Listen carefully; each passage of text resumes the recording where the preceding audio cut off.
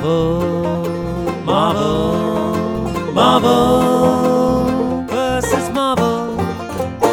Now we've got a lot to get through with this episode. Let me just before we go any further, though, we're going to take a little look into the publication history of the X-Men and how we got here, how we get to where we are in the year 2000 with this groundbreaking movie coming out that really set the table for movie producers, Hollywood, to look at comic book properties and superheroes and say, yeah, that's what we want. It's 1963 when X-Men first comes out. I mean, Marvel have already had big success, Will, with Fantastic Four, as we discussed, Spider-Man, Iron Man, Hulk. So Stan Lee decides he's going to create another team book, because that was what was popular. We said before, Justice League had become popular, and Fantastic Four was a big hit as well. So at this point, Stan and Jack had already created a series of bizarre origins for every character. Ant-Man, there's a radioactive spider bite and a rocket ship accident and a gamma bomb and heart shrapnel. And basically, they didn't want to have to do that all over again in one book for 4 or 5 characters. So, as essentially a time-saving exercise, Stan Lee came up with one way to explain all powers in one roll of the dice. One origin for every character, right? And it was, okay, they were born with their powers. They are mutated. They are mutated people. Yes. We talked before about how it's really obvious when you go back and take a look that Marvel Comics were the Black Mirror of their day. They were the Black Mirror of the 60s. Twisted science fiction tales with fears ripped from their headlines. The same year that Stan and Jack create the X-Men, America, Britain, and the Soviet Union signed the Partial Test Ban Treaty, limiting the scope of nuclear weapons testing, which had been rife since the end of the Second World War, right throughout the 50s. The press was full of stories about the testings that had taken place all over the globe. The Manhattan Project, there's testing in New Mexico, in Nevada, the Castle Bravo incident out in the Pacific Ocean, which is really messed up. I didn't know about that. Sorry. They tested a bomb out there on an uninhabited island, and it ended up being like 3 or 4 times more powerful than they ever imagined. And the fallout was carried out towards Japan. There's scores of fishermen that were caught up in the fallout. Horrific. Russia were testing in Kazakhstan. All of Kazakhstan was like their nuclear test zone. It's the world had begun to see the dangerous results of radiation exposure, and that's the basis for these characters.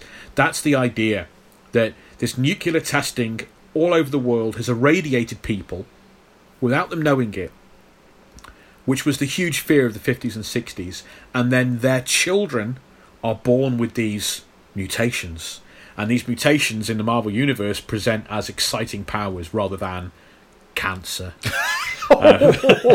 Which is the realistic, thing that would happen. The idea of mutation does get muddied over the decades. It becomes more popular in the X-Men comics to focus on this idea that they're the next stage in human evolution, which is some of the first words said in this movie. And that kind of becomes... That replaces this idea of mutation, really. It really does. That becomes the more fantastical element that the writers and fans gravitate towards. The original X-Men sees Professor X teaching 5 teenagers, and again, we're right at that time when teenagers are a really exciting new concept, and that's kind of what Marvel wants to be doing and writing about. You've got Spider-Man, and that's it. There are no other teenage superheroes. So Stan throws 5 out there in one go: Cyclops, Beast, Angel, Iceman, and Marvel Girl, Jean Grey. And they battle evil mutants, and they have a lot of classic pre-war superhero issues. They have secret identities, for one. They all wear masks, and that's a big deal. And it's less of a big deal in the way that other secret identities are. Oh, my enemies will come and they'll target my families. That's the kind of the Batman idea and the Superman idea. This is more to do with mutants are lynched by lynch mobs. Yeah. They are in suburban areas, metropolitan areas. It is full of fear. So Angel, who has these great big glorious bird wings, has to strap and bind the wings to his back with these like leather straps if he wants to go out in public. Beast isn't covered in blue fur yet. Beast, that doesn't happen to Beast until the 70s. But he's got these abnormal hands and feet, and he's very thick and stocky. So he always has to hide. He's got simian, monkey-like hands and feet. He has to bind his feet, and he has to hide his hands in gloves and things. So they all work at maintaining these secret identities as normal teenagers, sometimes even from their own parents, who think that their kids are going to like a boarding school rather than, if they don't know their kids are mutants, basically. There's the classic Stan Lee tortured love triangle, because we all know Stan Lee's bread and butter. Them romance comics, he never gave up on them from the 50s. So Cyclops, Marvel Girl, and Angel are stuck in this love triangle. But to be fair to it, the X-Men comics kind of suck. They are not Stan and Jack's best work at all. Okay. They lack a huge amount of what is present in Iron Man, Spider-Man, even the Avengers. And towards the end of the 60s, sales are terrible. Marvel cancels the book. The characters graduate from Xavier's school, and that's kind of it. They're done. They crop up in other comics here and there, and they have this vibe of, yeah, my name's Scott, I used to be a superhero, now I'm in marketing, I'm retired, There's no more X-Men for 5 years. And then in 1975, Marvel bring in Len Wein and Dave Cockrum to relaunch the X-Men series. Len Wein had already created Swamp Thing for DC Comics, and he created a character to appear in 2 issues of the Hulk, a bizarre Canadian superhero called the Wolverine. And Wein and Cockrum created a brand new cast of mutants to replace the old team. Wein reused Wolverine, who was not a mutant in his first appearances, not intended to be a mutant, nothing like that. He go, okay, I like the design of this character. Let's use this character with the claws. So they go, he's a mutant now, and he's put in a team with Storm, Nightcrawler, Colossus, Thunderbird, and Sunfire. And that's a very diverse group. Then you've got a Canadian, a Russian, a Kenyan, someone from Japan, a German, and a Native American. And they are all fighting each other as much as they are the enemy. And before what happened next happened, the X-Men were kind of a blip. They could very easily have faded away into absolute obscurity. And I don't want to take anything away from what Stan and Jack did in the 60s and the ideas they created, Magneto and the Brotherhood of Evil Mutants and all this kind of stuff, and the very idea of mutants. But the most important moment, probably the second most important moment in the history of the X-Men, comes after a couple of issues of this relaunch series where Marvel hand writing duties over to Chris Claremont. Okay. Chris Claremont really is the father of the X-Men. He writes the book for 16 years, way more than Stan did. He creates an absolute golden age. It's akin to the 100 issues that Stan and Jack did on Fantastic Four, where they created not just a Fantastic Four, but issue after issue they go, next issue, here's Wakanda and Black Panther. And the issue after that, here's the Negative Zone and Annihilus and Blastar. And issue after that, here's Galactus and the Silver Surfer. And bam, bam, bam, bam, they are knocking out these incredible sci-fi ideas. That's the 100 issue run of Stan and Jack on Fantastic Four. It's incredible. Right up there with that, for my money, is Claremont writing X-Men for 16 years. He creates Rogue, Gambit, Mystique, Mr. Sinister, Sabretooth, scores more. He gets, to my mind, and to everyone's mind, he gets all the credit for turning Wolverine into this incredibly popular anti-hero and megastar. Yeah. Because when he was created, he had none of that. What was he? He was intended to be... He's a secret agent superhero for the CIA, and he's got claws. That's it. And it's when Claremont takes over that he goes. He's got a healing ability, and he's been alive for a long time, and he's got amnesia, and he's gruff, and he's angry, and he doesn't like people, and all of that. Claremont writes the Phoenix Saga. He writes Days of Future Past. He writes the Proteus Saga. Huge stories, huge science fiction stories. He gives the X-Men this incredible scope to go out into space with the Shi'ar Empire and gives them a connection over there. He doesn't just create these amazing sci-fi stories, though. He makes the soap opera drama of the team the most exciting part, an important part of the book. Just like Stan and Jack did in the 60s with the ones that worked. And under Claremont, the X-Men books in the 80s become Marvel's top-selling book, from being cancelled in the 60s to the biggest selling title that Marvel are doing. It spawns other top-selling series, like Wolverine gets his own series, and then there's the X-Factor series, and the New Mutants series, and eventually the X-Force series. X-Men, under Claremont, becomes a brand that sells. The Marvel Universe has summer crossovers. Every summer, a big crossover where all the superheroes get together, and it sells well. X-Men were the only ones that got their own crossovers and didn't take part in the other ones because they're a brand that was almost as big as the rest of Marvel on their own. They were almost kind of separate, even though they're not. It's all the same universe, but they were in the 80s. They were just huge, and in 1991, Marvel tapped Claremont to launch a second X-Men comic. They've got Uncanny X-Men, which he's been writing. We want to do another one just simply called X-Men, and they launched that with Claremont and a superstar artist called Jim Lee. Issue 1, 1991, issue 1 of X-Men, that book becomes the biggest selling comic book of all time, and it still is today. It sells over 8 million copies in 1991 of a single one-issue series. Not single one issue, sells 8 million copies. And, you know, He really is, transformed. He turned X-Men to a franchise, and everyone's favourite memories of the X-Men are from Claremont writing it. I genuinely, that's what turned it into, and it's off the back of that popularity that, it gets the cartoon series, it gets the pilot, Pride of the Avengers, and that success of that and the success of this comic inspires Fox to kind of give it a go as a cartoon series.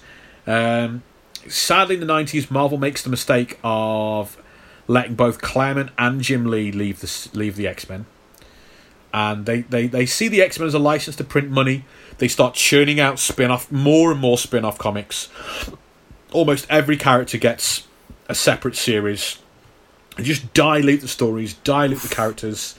They don't have enough cohesion. They don't have one mind behind the whole book like they did when it was just Claremont, and so storylines are set up open-ended and never finished, and they go on for years and years and years, and you never get a payoff, and the X-Men line just becomes woefully convoluted and very bloated, and it really, luckily Marvel goes bankrupt and everything kind of gets covered up by how terrible the whole company is in the 90s, but it's really a shame that it was so easily and quickly urinated up the wall, everything that had been built from the 70s through to the 80s. But the nugget that comes out of that is that the cartoon series, sold on the success of the comic books, becomes a huge success, great ratings, spawns top-selling toy lines and merchandise like lunch boxes and thermoses and collector's cups, and they have a McDonald's toy deal. Yep. That was a big thing in the day. Oh, that's where I got the toy from. There you go. And that convinces Fox Studios, because of this success, to purchase the movie rights.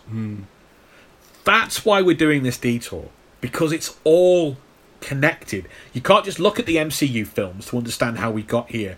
You got to go back further. You've got to say the MCU happened because of movies like X-Men, and the X-Men movie happened because of the 90s cartoon series, and that happened because of the comic books. And Marvel's been taken over popular culture for decades. It's not new. That's why the detour is here, on that journey. So there we go. That's how we get to the year 2000. and this movie.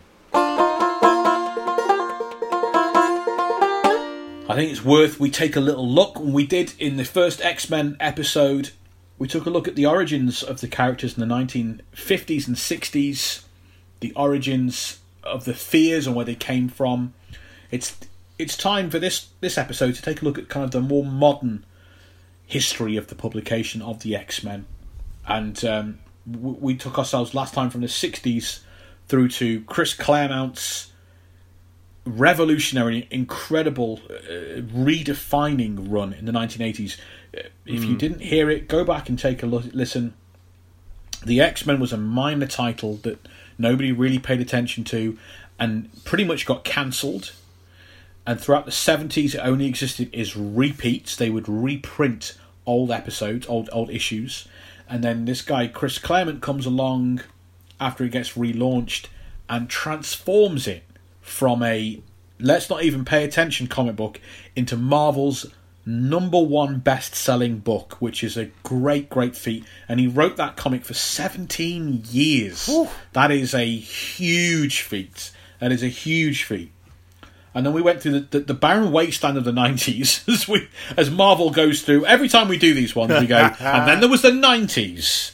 And oh, good Lord. And don't get me wrong, X-Men had some I mean, mainly Age of Apocalypse is a really, really great event and series, crossover event, series of comic books and stories. It's really, really brilliant and a lot of fun.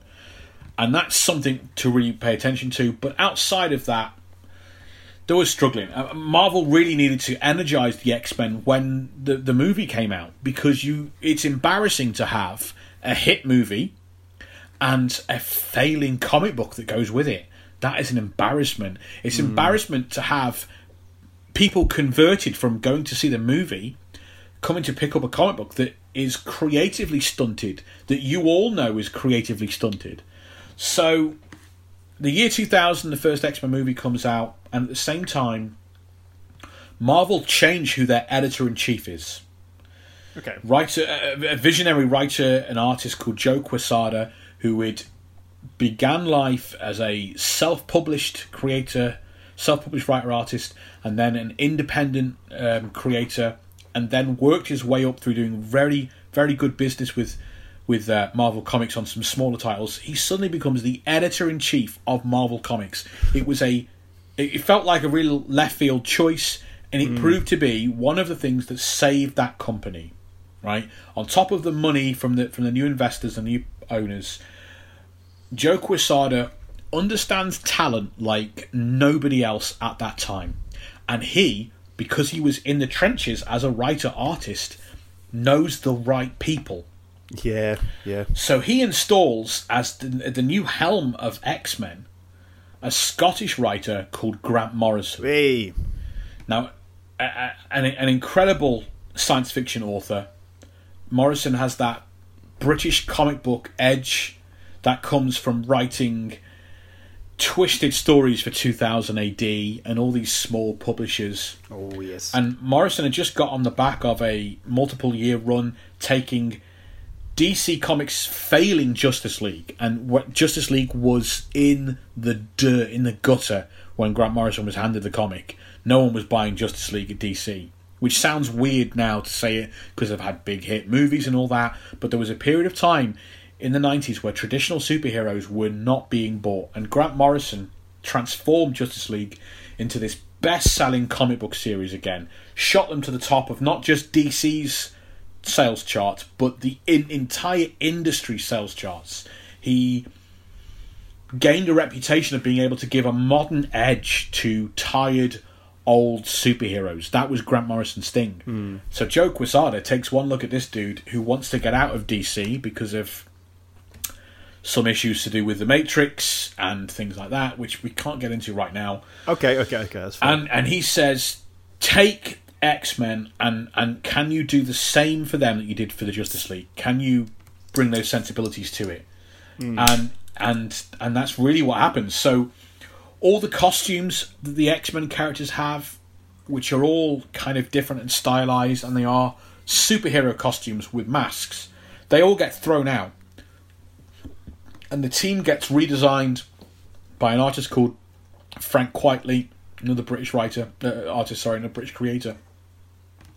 And the team is given a look very similar to the movie. Lots of black leather jackets, leather trousers, little bit of like yellow piping. That's kind of it, really. Yeah. And it makes them look more in line with the comic books. And Grant Morrison sets about immediately revitalising the mutant world. He introduces these concepts, these really big, high-concept science fiction concepts that stayed with the X-Men for decades after he's left. These ideas that the Mutants are facing extinction across the globe. They're not the new hot thing anymore, emerging. They're now about to be wiped out. He re-emphasises the idea that Xavier's is a school, and there are children there, and that gives them the chance to inject loads of new characters who have gone on to, great enduring success after he left. It's a massive it's a critical success as well. Everyone agrees this is the best X-Men since Claremont left. It might even be the best X-Men ever written. It's really, really good.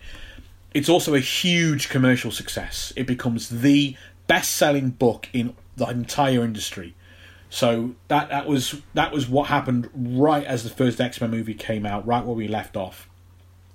This movie, though, isn't based on anything new like that. And things like this rarely are, because movies are in production for quite a long time, in development for quite a long time. This movie is based pretty much entirely on a 1982 graphic novel called God Loves, Man Kills, which was created by Chris Claremont, that visionary writer we talked about from the 80s, and Brent Anderson, a very emphatic artist. He really projects a lot of emotion into his work. And that's a story similar to this movie. It's about a TV evangelist preacher and his fundamentalist hard right followers who hate anything different from them and believe mutants to be an abomination against God.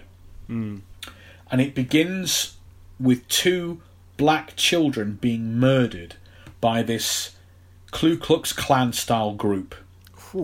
Murdered in a playground and strung up on the swings with signs tied around their neck that say mutie, as a derogatory term for mutant, mutie.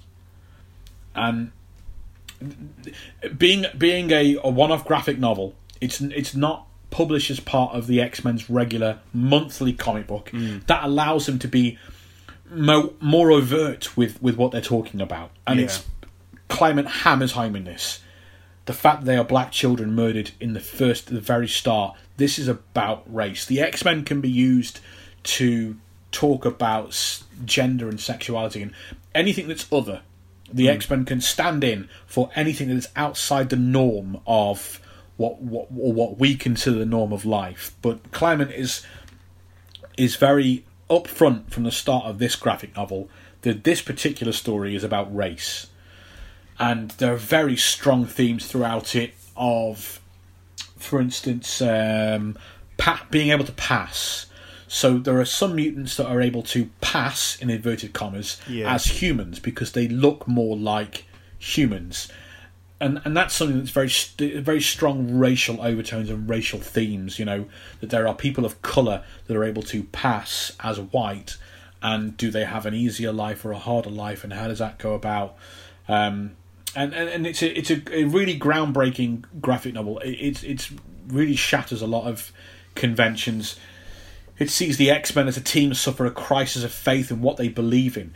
Do they believe in Charles Xavier's dream? And it is named a dream from the 70s onwards, very intentionally to tie it to Martin Luther King.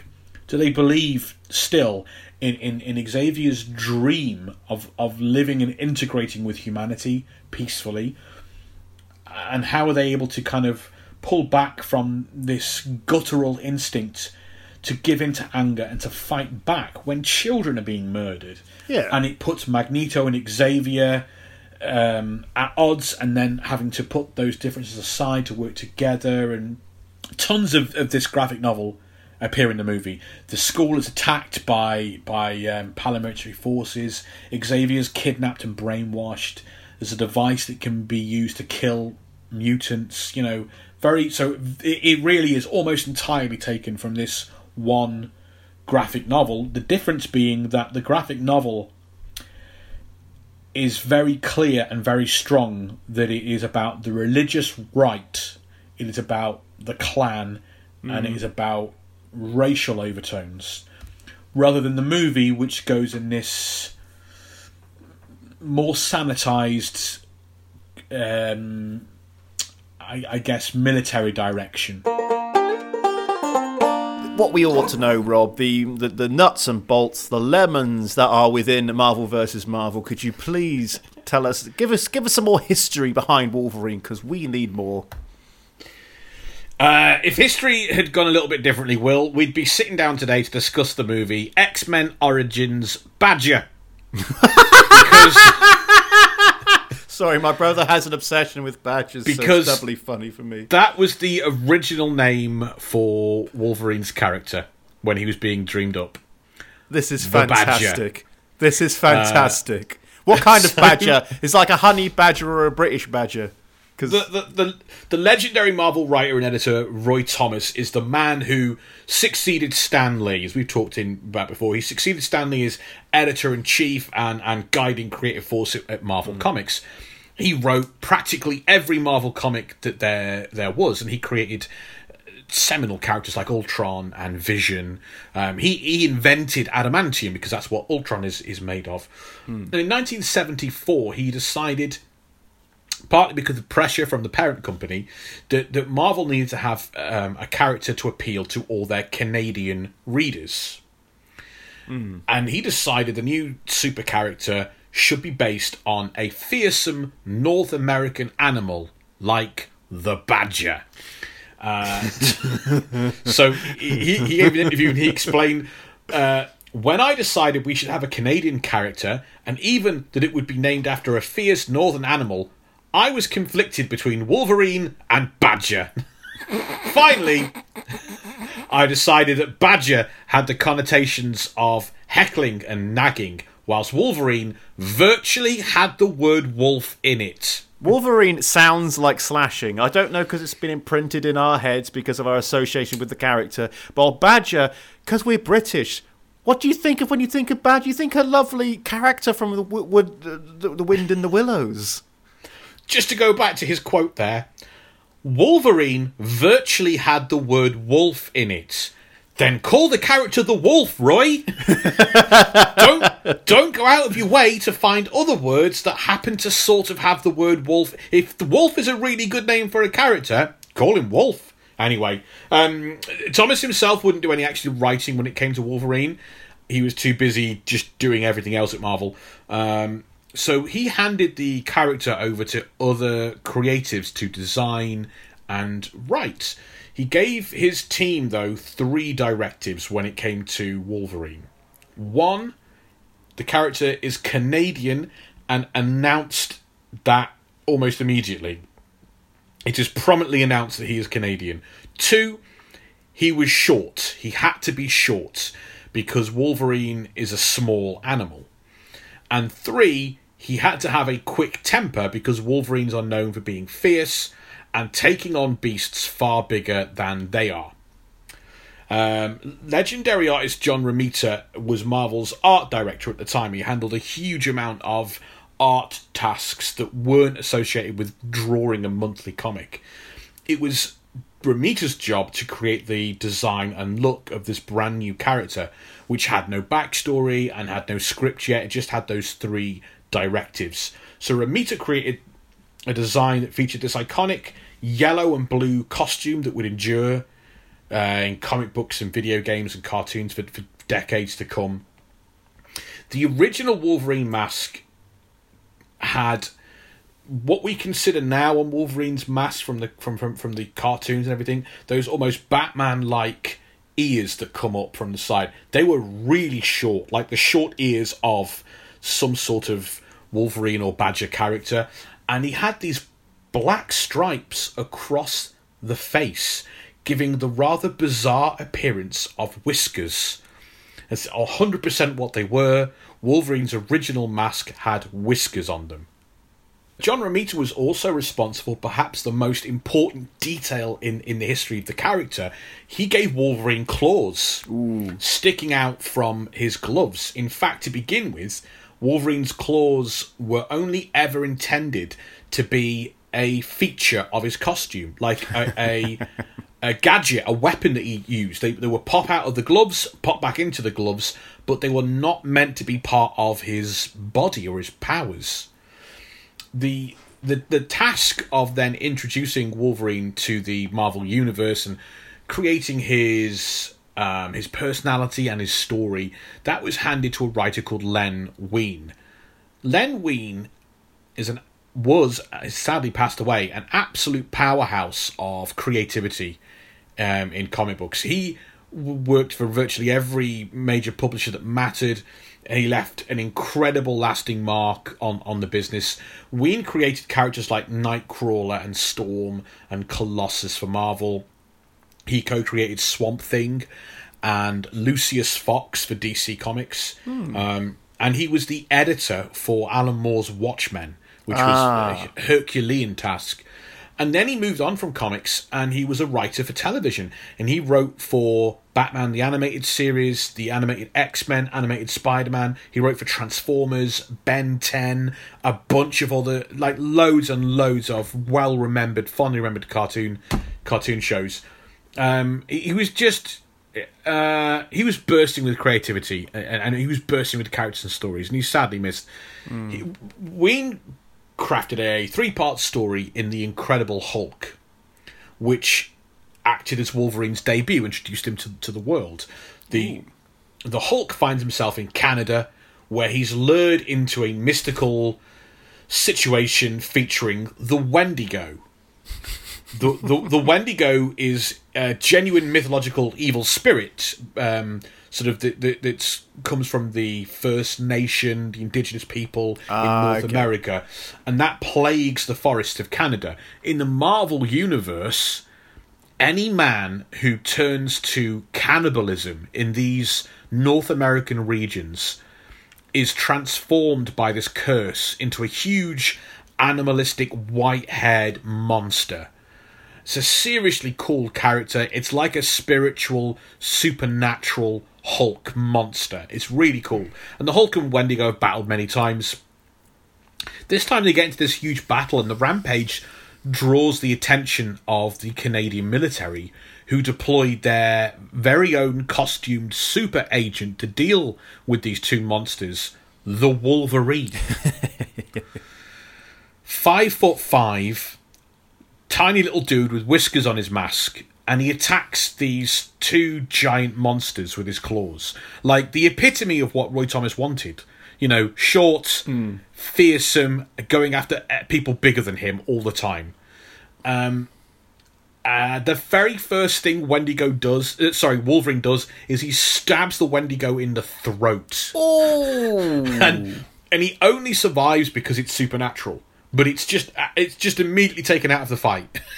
He just stabs him right in that goddamn throat. He just sounds like a Scotsman. He sounds so Scottish. Small, stabs you in the throat in a fight or something. I think we're going to get letters about that one, mate. It's okay. My granddad's Scottish. He filled me in on all these facts. But the Hulk very easily beats Wolverine with like one glancing blow.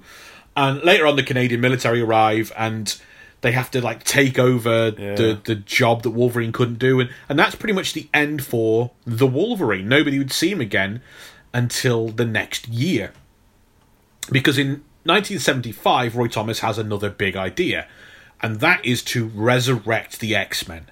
Ah, yes. A great companion piece of this episode is our X-Men movie episode, the 2000 film X-Men. Go back and check that one out. You'll remember from that the X-Men comic book was not popular in the 60s.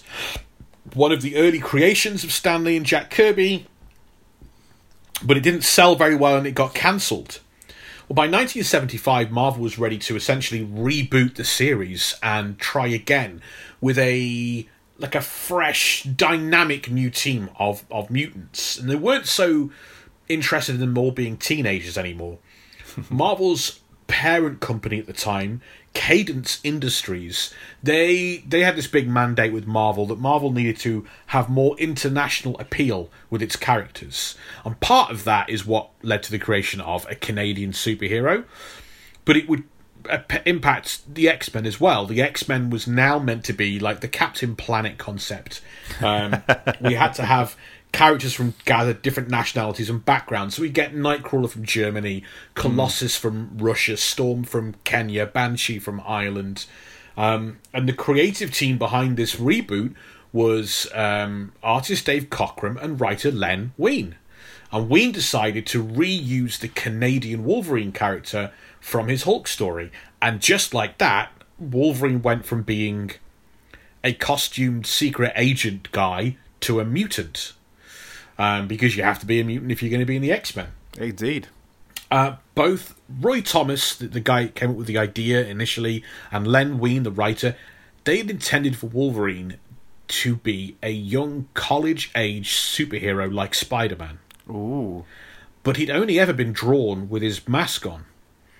And they never got a chance to show that he was a young kid in those stories. Once the new X-Men series began for real, the artist Dave Cockrum, he drew Wolverine with his mask and his costume off for the first time, and he was no kid. Wolverine was drawn to be considerably older than the rest of the X-Men, a man in his 40s with long sideburns and a hairy chest, kind of a Clint Eastwood look. Yeah. And once it's down on the page, it has to stay. So, kiss goodbye to teenage Wolverine as a concept. The rebooted X-Men series was immediately handed to a 24-year-old writer called Chris Claremont, who is essentially the father of the X-Men. And he spent 16 years writing the comic book, melding the classic Marvel soap opera that we're used to, and the tension. Good guys can hate each other and have tension, and the high drama of the emotional world with the high concept of like science fiction stories. They go into outer space and they fight giant mutant hunting robots from the future, and thrilling action and twists and turns and deaths, and also deals with like the painful real world issues like apartheid, like racism. Claremont transformed the X-Men from this book that was so crap no one bought it and it got cancelled into the best-selling comic book in the world, and turned the X-Men to a franchise. Claremont made the X-Men into the team for Generation X, and Wolverine is intrinsically such a big part of that success. It's Claremont that gives Wolverine the character and personality that we all know to this day, modelling him on Clint Eastwood. This sort of Dirty Harry meets the outlaw Josie Wales, a tough, gruff, violent warrior who always does the right thing, no matter how much it pains him. Claremont came up with the name Logan for him, and fashioned his long-standing passion for Jean Grey and his bubbling tension with everybody else, and Claremont gives him this mysterious, deep past, this past so mysterious not even Wolverine knows it or remembers where he came from. Wolverine was insanely popular. I mean, Wolverine was dangerous in a way that very few comic book characters in the mainstream were allowed to be. He was the violent anti-hero that was really popular in cinema in the 70s and 80s. Wolverine reflected that for perhaps some of the earliest times. Like before Punisher hit his mark and really became popular, Wolverine was there doing some of that.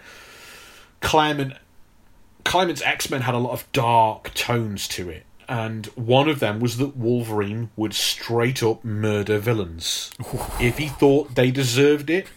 I mean, not just Wolverine, Rogue murdered people as well. I mean, the X-Men could be very dark at times, but that level of danger with Wolverine made him stand out in the rest of the Marvel Universe.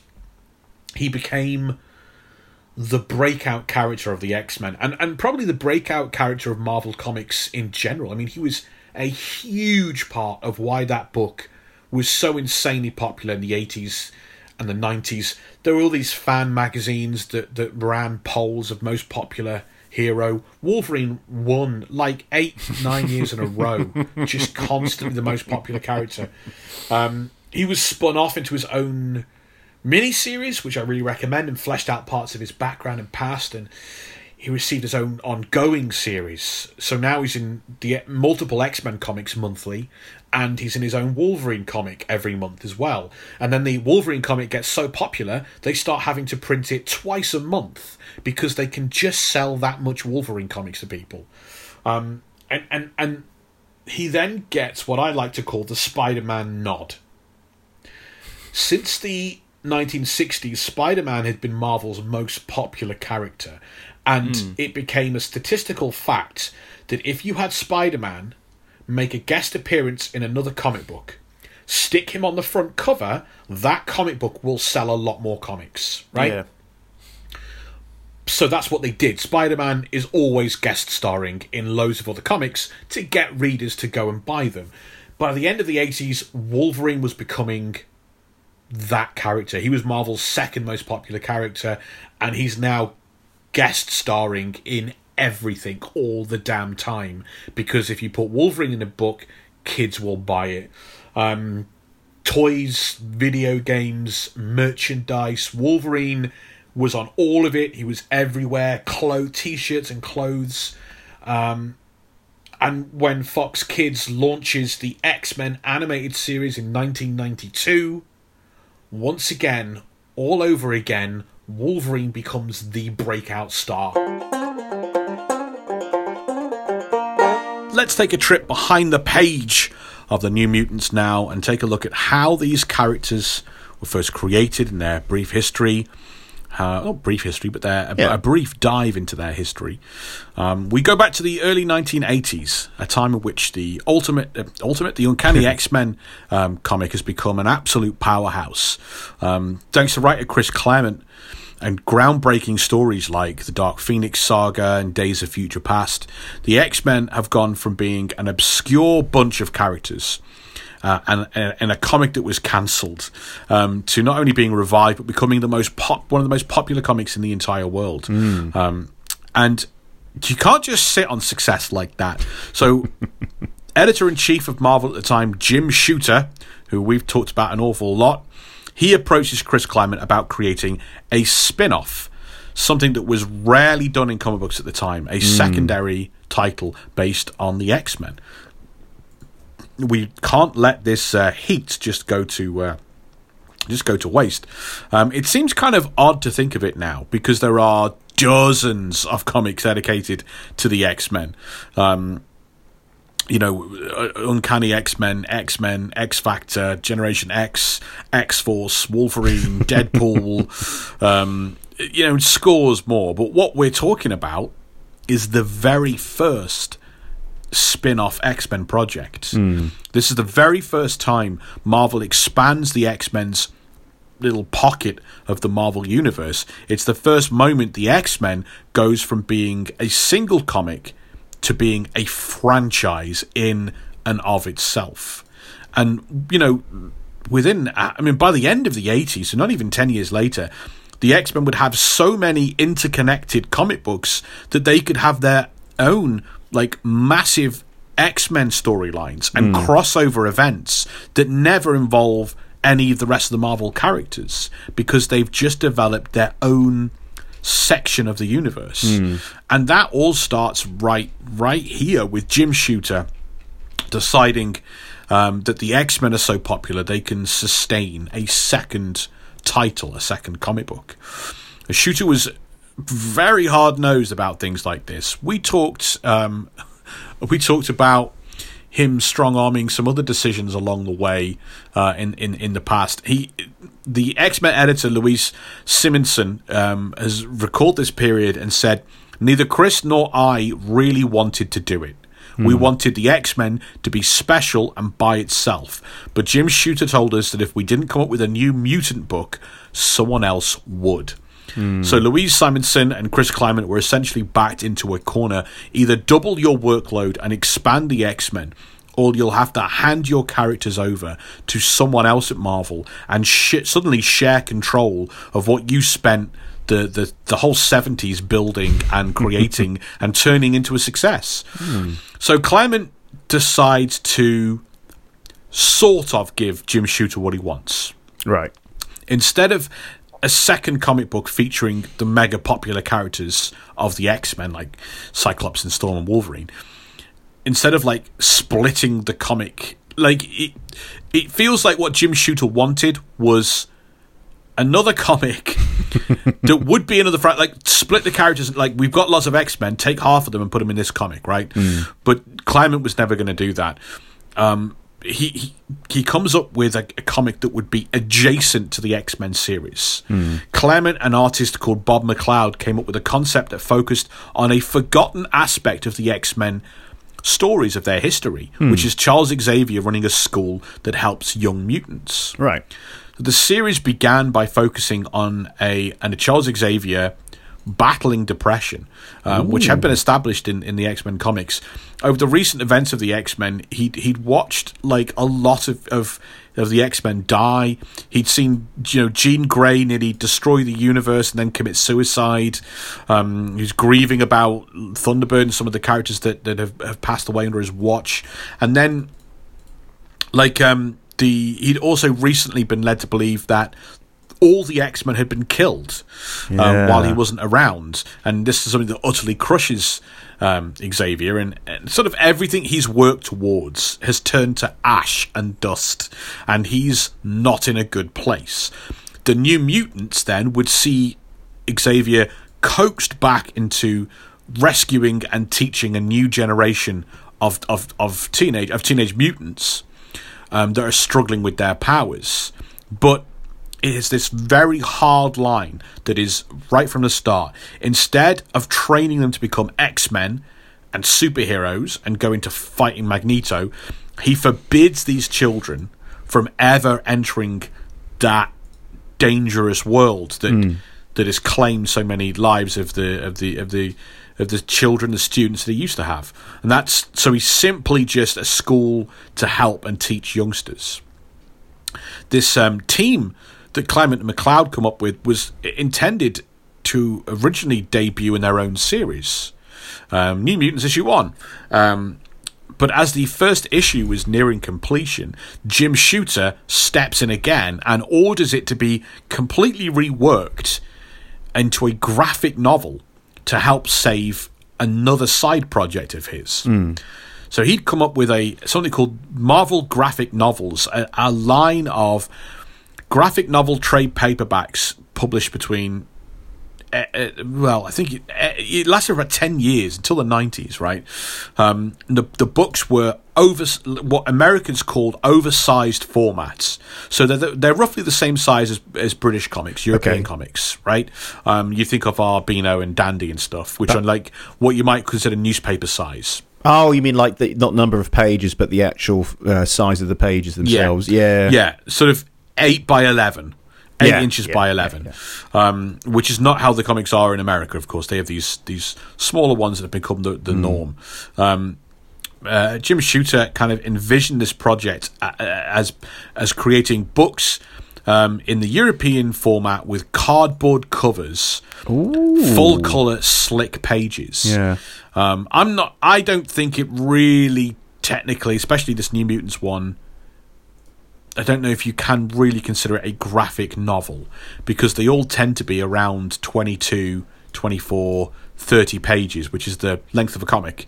But they're meant to be self-contained stories and in a prestige format. So that was what was going for. The very first edition of the Marvel graphic novels was The Death of Captain Marvel in 1982.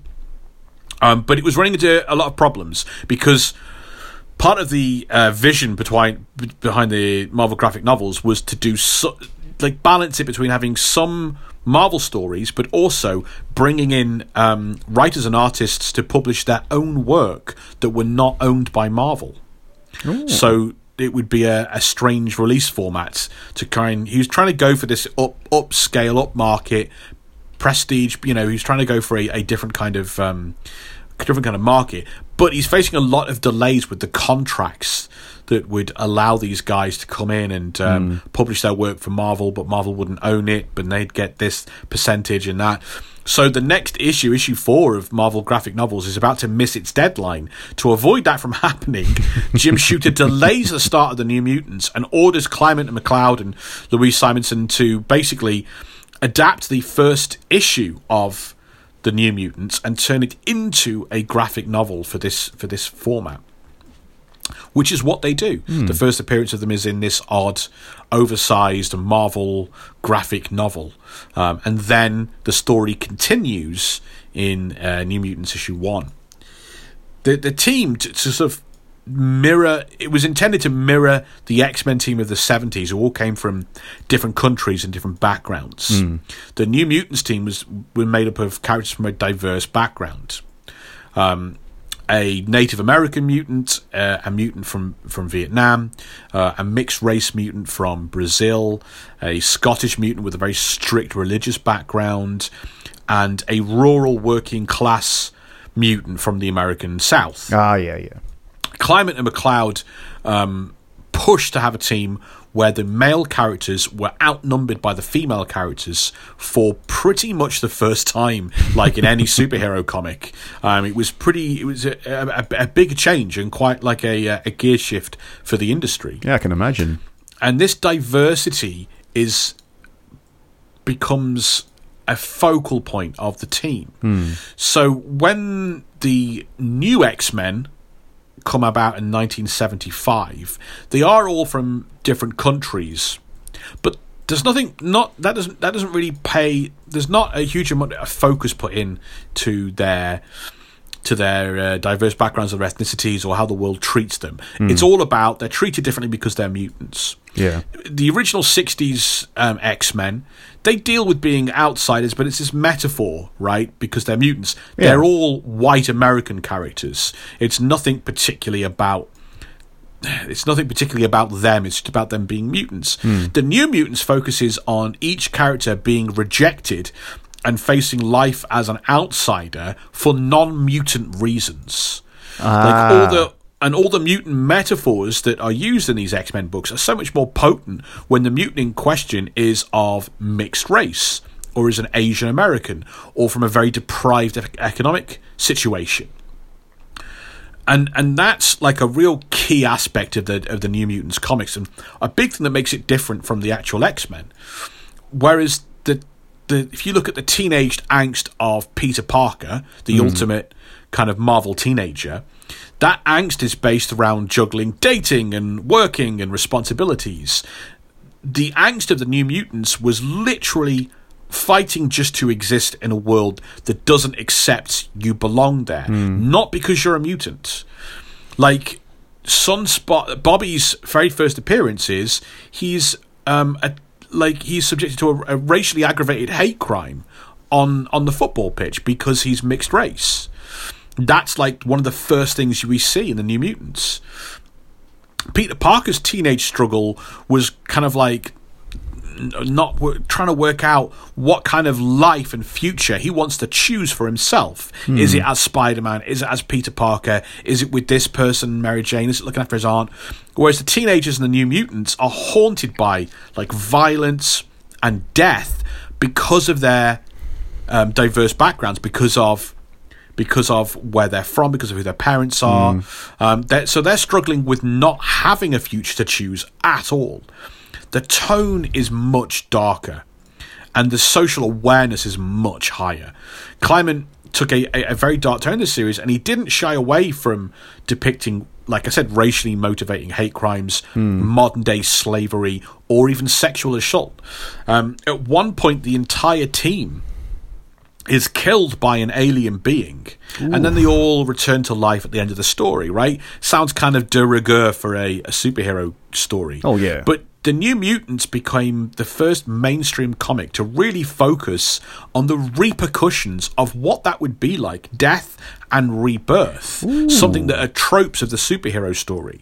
I like the that. Psychological impacts of characters dying kind of haunted the team for a year of storytelling and drove changes in their characters and in their actions. The series, unlike the X-Men, featured a lot more sci-fi but probably more mysticism and fantasy elements were introduced. Like, they relied on a lot of wilder, more far-fetched stories than the typical X-Men of the 80s, the late 70s, 80s. Like, it had that coming of age stuff as the teenagers, but the New Mutants were like visiting demonic dimensions, wars in Asgard, alternate futures. They visit this ancient Roman civilization that's been preserved in the Amazon rainforest. It is oddly the mysticism, supernatural.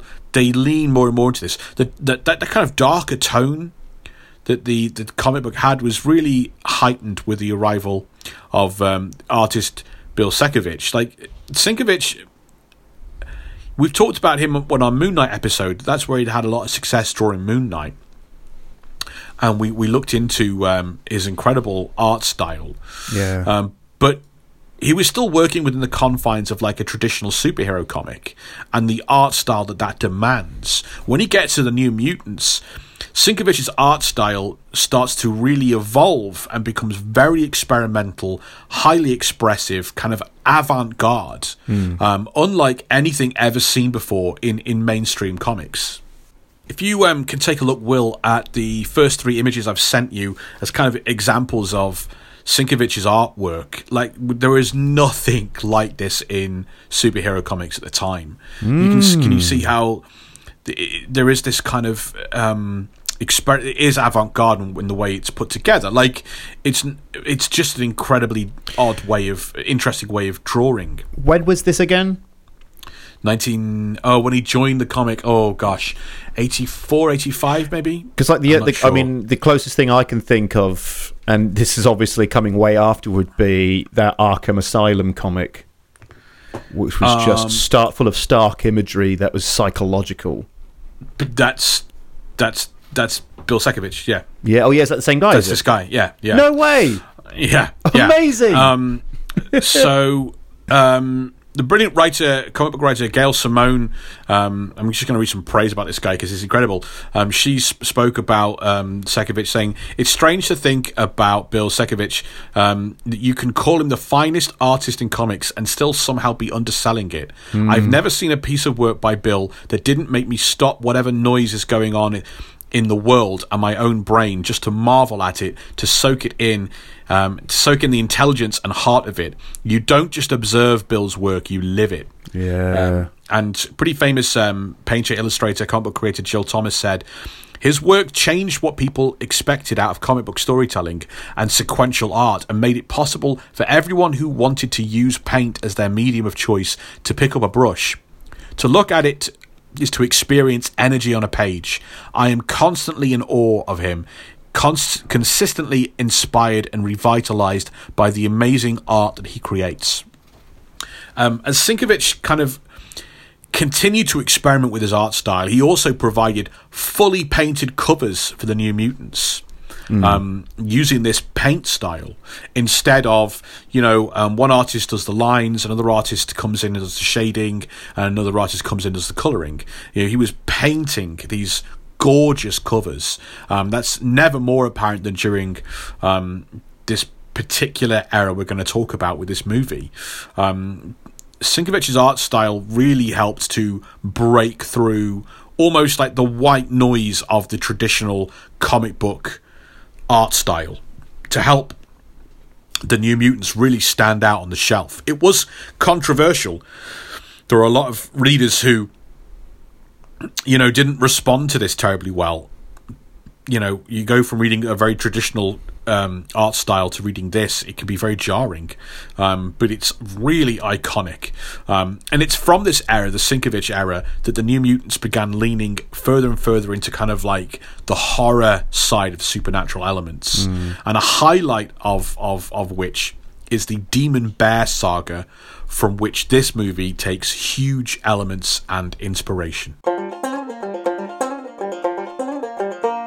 Let's take a little time now to explore and go through the history of the character and the journey to get here from the comic book side of things, because we've never had anything like this in 20 episodes. We've never had anything like this in Marvel vs. Marvel so far.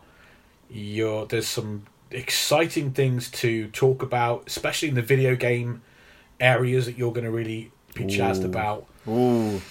I think it's certainly the most unique path we've looked at. This is the most modern character we've to get their own movie that we've looked at. Really? He's created in 1990. Oh wow! So it's 1990. There's an artist called Rob Liefeld, a bombastic, macho artist in terms of his art, not him as a person.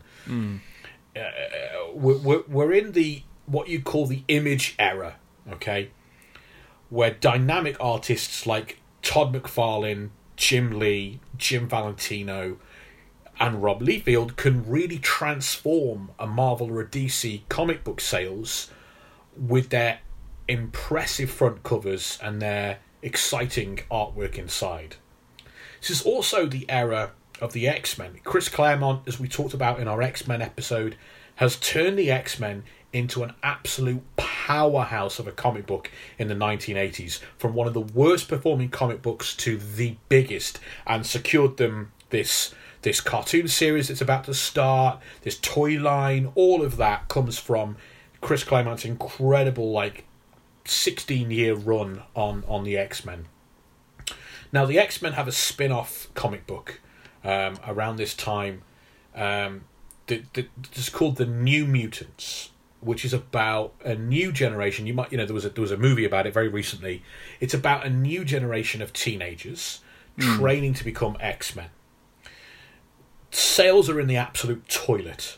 It's the worst performing of all the X-Men books.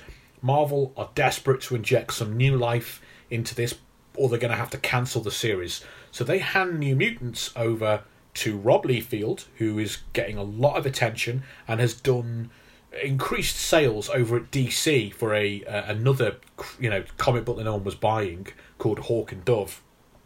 They hand New Mutants over to Rob Liefeld and writer Fabian Nicieza, and straight away there is a big upswing in sales.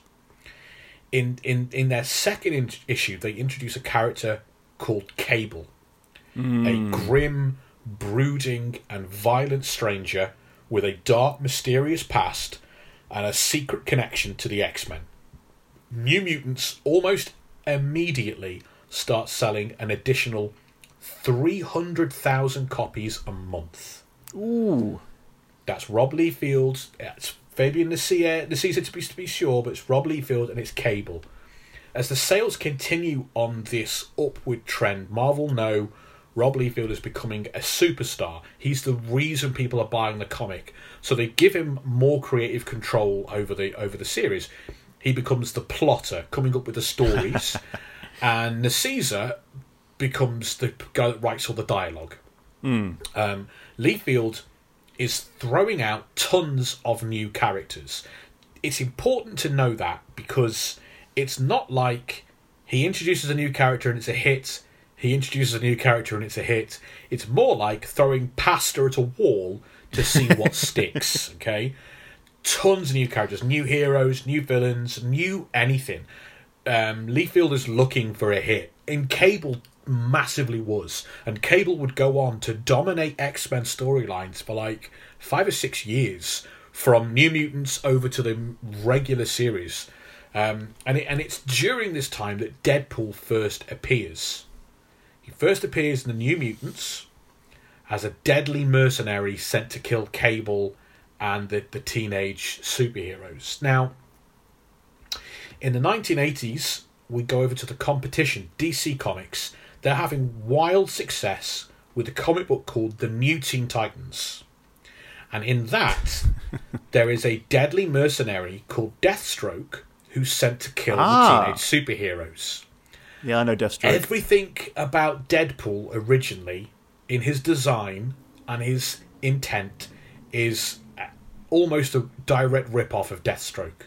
The concept, the design, carrying swords and guns at the same time. Yeah. So much so that when Caesar first saw the concept, the design for the character, he says, "That looks like you've just drawn Deathstroke."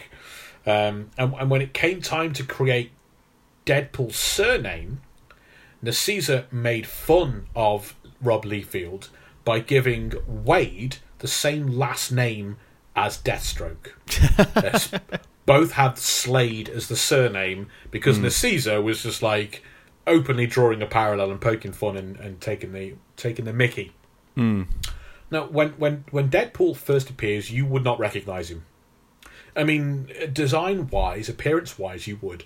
But Deadpool appears as a grim, brooding, and violent stranger with a dark and mysterious past and a secret connection to the X-Men. Exactly the same as Cable the year earlier. Unfortunately, that is because Rob Liefeld only has one record and he plays it again and again and again. In fact, in the same issue where Deadpool makes his first appearance, we also get the first appearance of Gideon, a grim, brooding and violent stranger with a dark, mysterious past and a secret connection to the X-Men.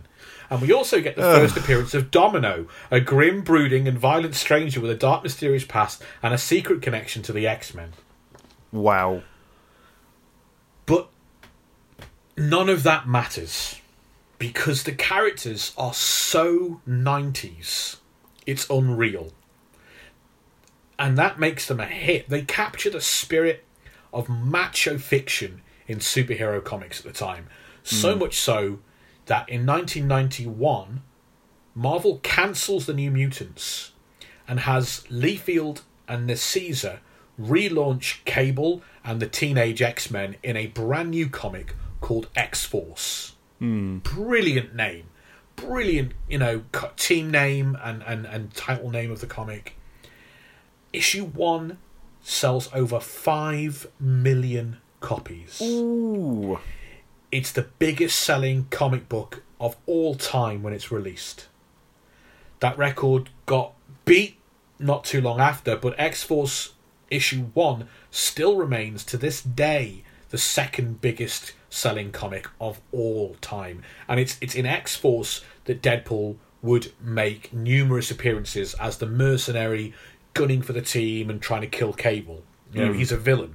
Straight up villain, grim, nothing that you would recognise from the movie. This success is absolutely huge for Marvel. Rob Liefeld appears in a Spike Lee directed commercial for Levi Jeans, highlighting him as the superstar artist behind X-Force. You cannot buy publicity like that. That's insane. You cannot buy it. The commercials out there on YouTube, it was like a commercial put together to highlight people with really cool jobs, and they're wearing Levi, right? Marvel have a line of X-Men action figures spinning out of their hugely popular Fox cartoon series, which we've talked about a lot. It was a real touchstone in the 90s. Marvel make the decision. The first line of toys from the X-Men cartoon series was really, really successful. Marvel and Toy Biz decide the second wave of these toys will be based around Cable, Deadpool, and X-Force. Ooh. That's the popularity level in this period of time. In 93, Deadpool gets his own limited series written by Caesar, but with no input from Rob Liefeld. Good. Right. After what you told me, it's like, get him away. Get him Rob away. Liefeld had left Marvel with Jim Lee, Jim Valentino, Todd McFarlane, every other superstar freelancer. They all left Marvel en masse in the early 90s, walked out the front door, and started their own rival comic company called Image Comics, which to this day publishes The Walking Dead and things like that. Yeah. That's where I've heard them from. Yeah. The Deadpool's first series in 93, very similar to a lot of X-Men stories at the time. It's focused on Deadpool's black mercenary life, his shady past in Black Ops military stuff. It's very derivative of Wolverine's solo series, and it's not anything like what the character would become. By 95, Deadpool's popularity has practically evaporated. He's relegated to a few minor appearances here and there. Like he was white hot in 91, 92, maybe 93. By 95, you couldn't get a colder character. In 1997, things really change. Okay, I'm overstating that. Creatively, things change. In 97, Deadpool. There's a new Deadpool series from writer Joe Kelly and artist Ed McGuinness, and this is where Deadpool changes forever. Okay. Now Deadpool is funny, which relatively hadn't happened before. It's still not popular.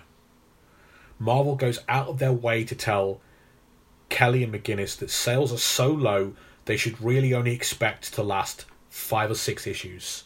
They're constantly being told, you're under threat of cancellation, you're under threat of cancellation, the sales aren't good, got to get the sales up, guys, you're going to get cancelled. And several times it is saved by an outpouring of fan enthusiasm, like letter writing campaigns from fans of the comic book, because Joe Kelly and Ed McGuinness are doing something with Deadpool that Marvel fans haven't really had in a little while, and it's really fun for them, but there's not enough of them. Yeah. Deadpool kind of limps along with low sales, appearing in various comic books, but no real spotlight, no real popularity. That goes on for a decade. And then in 2008, in anticipation of his appearance in the upcoming Wolverine Origins movie, a writer called Daniel Way. Marvel Comics don't know what it's gonna be, you know, and all they know is a movie is going to come out with one of our characters. We need to have a book. We need to have a comic we can sell to people when they come in off the street. I've just seen this movie. I want to buy Wolverine and Sabretooth. And who was the other guy? Oh, yeah, Deadpool. We need a book, right, that we can sell them. When X-Men First Class came out, Marvel had a comic book called X-Men First Class that featured none of the characters from the movie. They just needed a thing that they can sell when a customer says, I've just seen that First Class movie. Can I read the comic? Yeah, there you go. This one is set in the 1920s. Cool. So they launch a brand new Deadpool series with this writer Daniel Way, and Way decides to turn the volume way up on the moronic juvenile humour and the utterly ridiculous stories. And another writer called Cullen something does very similar things in the same way at the same time. It's completely out of touch with the silent, topless Black Ops mercenary character from the movie. But this approach works. It is a decent, medium-sized, especially for the era, hit. Deadpool sells better than it has in 15 years. And fans are now paying attention to the crazy antics of the character. Like, between 2009 and 2012, there were an astounding 11 different comic series starring Deadpool. 11. No character in comic history has ever been that prolific before. And a lot of those series had no connection to the rest of the Marvel universe. There were things featuring the Deadpool Corps, okay, which was a team featuring Deadpool, Lady Deadpool, Dogpool, Kidpool, and Headpool. That one was just a disembodied head of Deadpool. They float around alternate realities doing wild, crazy stuff. There's a series called Deadpool Kills the Marvel Universe, which is a story in which Deadpool kills every single hero, villain, and character in the Marvel Universe. It's ludicrous, it's over the top, it's bizarre. There's a series called Deadpool Killustrated, in which Deadpool goes into historical fiction and starts killing Tom Sawyer, Huckleberry Finn, Moby Dick. There's a series, God. Then they realise they've gone, how far can we possibly take this? The next series after that is Deadpool Kills Deadpool, where all the alternate versions of Deadpool start killing each other. It's zany, silly humour that looks even more ridiculous out of context. And that's where Deadpool goes viral. Pages of these books get uploaded to Imgur and Tumblr and become popular with people who have no idea who the character is, have never read a comic book in their life. The more ridiculous, the more viral. Yeah. And that, combined with these comic books, it creates this huge explosion of popularity for Deadpool from 2009 on through. I mean, he gets then laid out in these various video games that Marvel is making at the time. The Ultimate Alliance games he's featured in, but especially 2011's Marvel vs. Capcom 3. We've talked about that quite a bit on this show because it features kind of some fringe characters here and there. But Marvel vs. Capcom 3 doesn't just feature Deadpool, they include loads of his insults and jokes. And there were viral videos of kids who had never read a Marvel comic. Their favourite character is Deadpool, and they're copying the jokes, they're copying the insults. It made him a smash hit character with kids, that 2011 video game. So much so that 2013, Deadpool gets his own video game. Written by Daniel Way. And they have a marketing campaign that doesn't look too dissimilar from what we saw with this movie. The Deadpool breaks the fourth wall, and he annotates the press release with his own notes. Someone shows up in Deadpool cosplay at press releases to screw with the guys making the video game. Very fourth wall breaking. What do you reckon the budget on that video game was, Will? 2013 Deadpool game. Okay, I'm not going to be good with video game budgets, but I'm going to go with $2 million. What's the budget of this movie? Was it 58? Yeah, $58 million. Deadpool's 2013 video game, the budget is $100 million. No. It's one of the most expensive video games ever developed at that time. The budget is nearly twice the budget of this movie. How does that work? I have no idea. I'm not in the video game business, but they were obviously so enamoured with the character, and they saw the smash hit of the Marvel Capcom 3. They saw the viral sensation. They saw 11 different comic series from 09 to 12, and they went all in on this video game. $100 million. Oh, too right. I've yet to play the game. It got taken off Steam because of licensing issues with Marvel, but I'm going to try and find a way to play it because I wanted to play it for some time but never really got round to it. So that's where we are. We didn't really touch too much on the Wolverine X-Men Origins, because, you know, that's still something we can do a deep dive on one day in the future. But I'd argue that version of Deadpool bears no resemblance to this version of Deadpool. And then I think what's important is the comic book history, the sales history, the viral history, and the video game history. I think without Tumblr, you might not get this movie.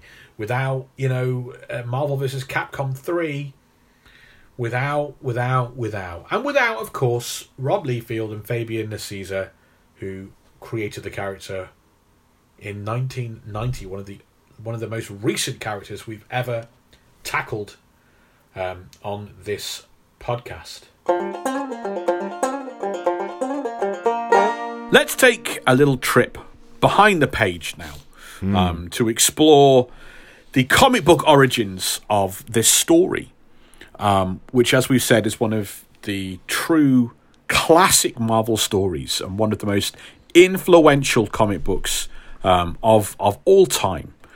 In the early 80s, this comic came out in 1981, and in the early 80s, the creative team of Chris Claremont and John Byrne have taken the X-Men from the doldrums of sales and the doldrums of fan interest and created the hottest, most talked about comic at Marvel or DC, and the best-selling. They have just finished the epic Dark Phoenix saga, which we chronicled, which shook the comic book world by killing off a major character at a time when that simply wasn't done. Major characters did not die in comic books from the 30s through the 70s. The only real example of a major character dying is the death of Gwen Stacy. Claremont and Byrne, when they killed Jean Grey, they did it. They told such an epic, fantastic, dramatic, and emotional story that led to then this climactic and impactful moment. It rocketed to the top of the sales charts, and it was an instant classic, and everyone knew it. Like there was nobody was on the fence about the Dark Phoenix saga. Yeah. So the question becomes, in the early 80s, after that, what do you do next? How do you follow a classic? How do you follow maybe the greatest comic book story of all time? And on top of that, the band is breaking up. Claremont and Byrne had never had an easy working relationship together on X-Men, and that had been put under more and more strain over the years. So the way it worked was that John Byrne had come on board as just the penciler, just the artist, he says, at the start of their collaboration, but he'd become such an intrinsic part of the creative process that the stories were now co-plotted by Claremont and Byrne. So they would come up with the story ideas, the concepts, the plots together. And then John Byrne would draw the story, and Chris Claremont would then write the script and the all the dialogue, all the words. So Byrne felt that because Chris Claremont had essentially the final say, because his artwork, John Byrne's artwork, was finished, it was handed then over to Chris Claremont, and Claremont could write and have the characters say and the dialogue boxes say whatever he wanted. John Byrne felt that Claremont was using that position to change the X-Men comics from the original ideas they both had together. And he felt that was happening far too often, and his creative input and creative power wasn't being respected and all that kind of stuff. So John Byrne's leaving the X-Men, and he'd go on to have memorable runs on the Fantastic Four. Eventually go on to have memorable runs on She-Hulk. But one of the great things that he did is some characters they introduced in the X-Men, the Canadian superheroes Alpha Flight, which were Wolverine's old running buddies. Yeah. John Byrne went on to kind of write and draw that series, and he became a really great auteur on his own as the writer and the artist. So how is the best team in the business going to follow up on the Dark Phoenix and go out together with a bang? The idea came in a couple of different ways. So they'd received a ton of hate mail after killing off Jean Grey. Yikes. And that gave them an idea. So Chris Claremont said that John had this idea for essentially upping the ante. From the standpoint of pure publishing practicality and mild greed, we were saying, you thought we were suicidal by killing one character. Now we're going to kill them all. And the X-Men editor at the time, Louise Simonson, said, with Dark Phoenix, it was the first realization we had that the comic book shops... it was the first realization that comic book shops had that major deaths sell. Yep. After the death of Jean Grey, dealers would call up... Louise Simonson says dealers would call me up and jokingly say, when's the issue where everybody dies? I want to order a lot of that one. So Simonson made this move that when the second issue of the 2-part Days of Future Past story comes out, it features the tagline, this issue, everybody dies. And if you fire open the middle image I've sent you, you can see that, which is an image of a Sentinel absolutely destroying Wolverine. The Sentinels are very intrinsic to this story. John Byrne wanted to use the Sentinels because he really thought they were cool. But he said that Chris Claremont didn't want to use Sentinels because Claremont said Sentinels are wimpy. Wimpy? Not the lovely burger. No, of course you don't know what you mean. Not the British burger chain. Not the British burger chain. His position was that Sentinels are meant to be mutant-hating weapons of genocide, but all they ever do is capture the X-Men and tie them up. Yeah. And they never really do anything. And John Burns said, no, the problem is you write them wimpy. That's your problem. If you let me plot this story with Sentinels, I'll show you what the Sentinels can really do. Yeah. So, Days of Future Past hits the shelves and it hits the readers in the face. From the get-go. It begins in media res, as we say, with the action happening, the story in progress. Immediately showing readers a horrifying dystopian world where all their heroes and favourite characters are dead.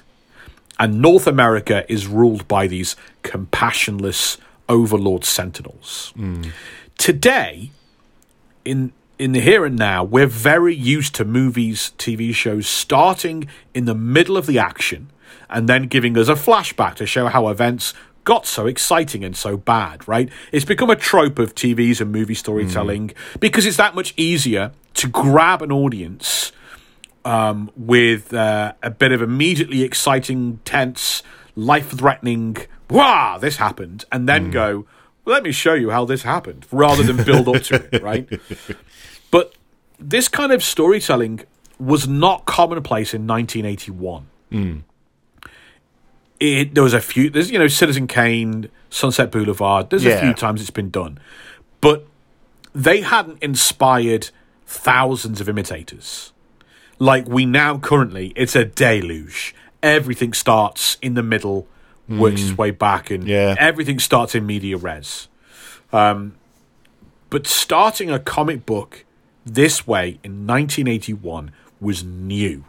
It was fresh. It was bold. Readers opened their comics and everything was in danger immediately. The reader didn't have any of the normal comforts like familiar characters, familiar settings. It's not just starting the issue with the X-Men tied up and you go, I wonder how this happened.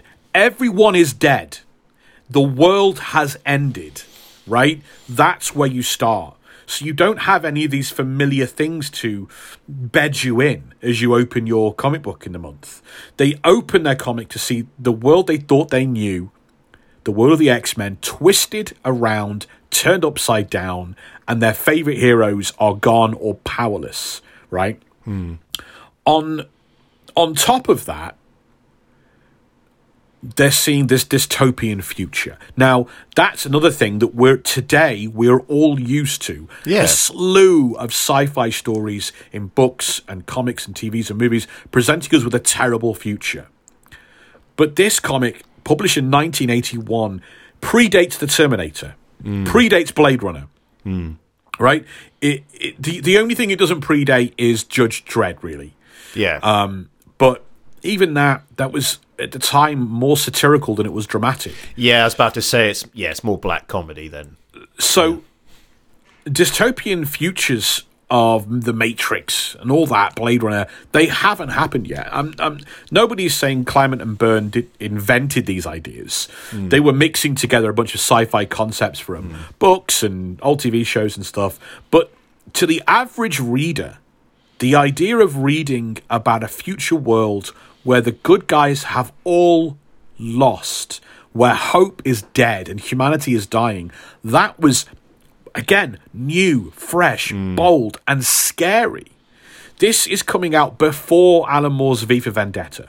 Ooh. It's coming out before Frank Miller's Dark Knight Returns, before these comic books would present worlds with dark futures to be afraid of.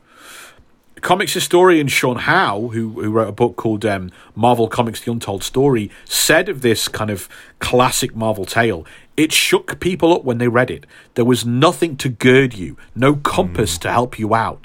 You go into that issue without any sense of how it could possibly connect to the stories you've been reading in the series last month and the month before.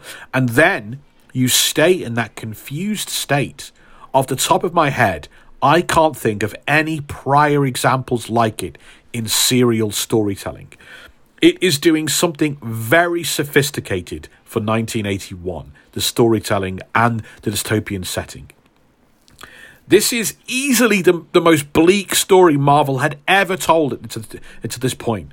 And yes, the 80s get quite dark. We talked about Daredevil and all of that, and obviously we're going to get V Vendetta and Dark Knight Returns and Watchmen and stuff. But the bleakness comes from something else. So sure, Gwen Stacy had died, but the very next issue, Spidey beats the bad guy and punishes him. The end. Days of Future Past shows us a world where all the good people are gone, and virtually, and they actively say there can be no vengeance because the killers are robots who feel nothing. Ooh. This evil has removed even the hope and the chance of vengeance. You can't save the world. That's gone. They all know that from the start. And in so many bold sort of action stories, you go, we can't save everyone, but we can at least get some revenge. This story is saying, no, you can't. No, you can't. They feel nothing.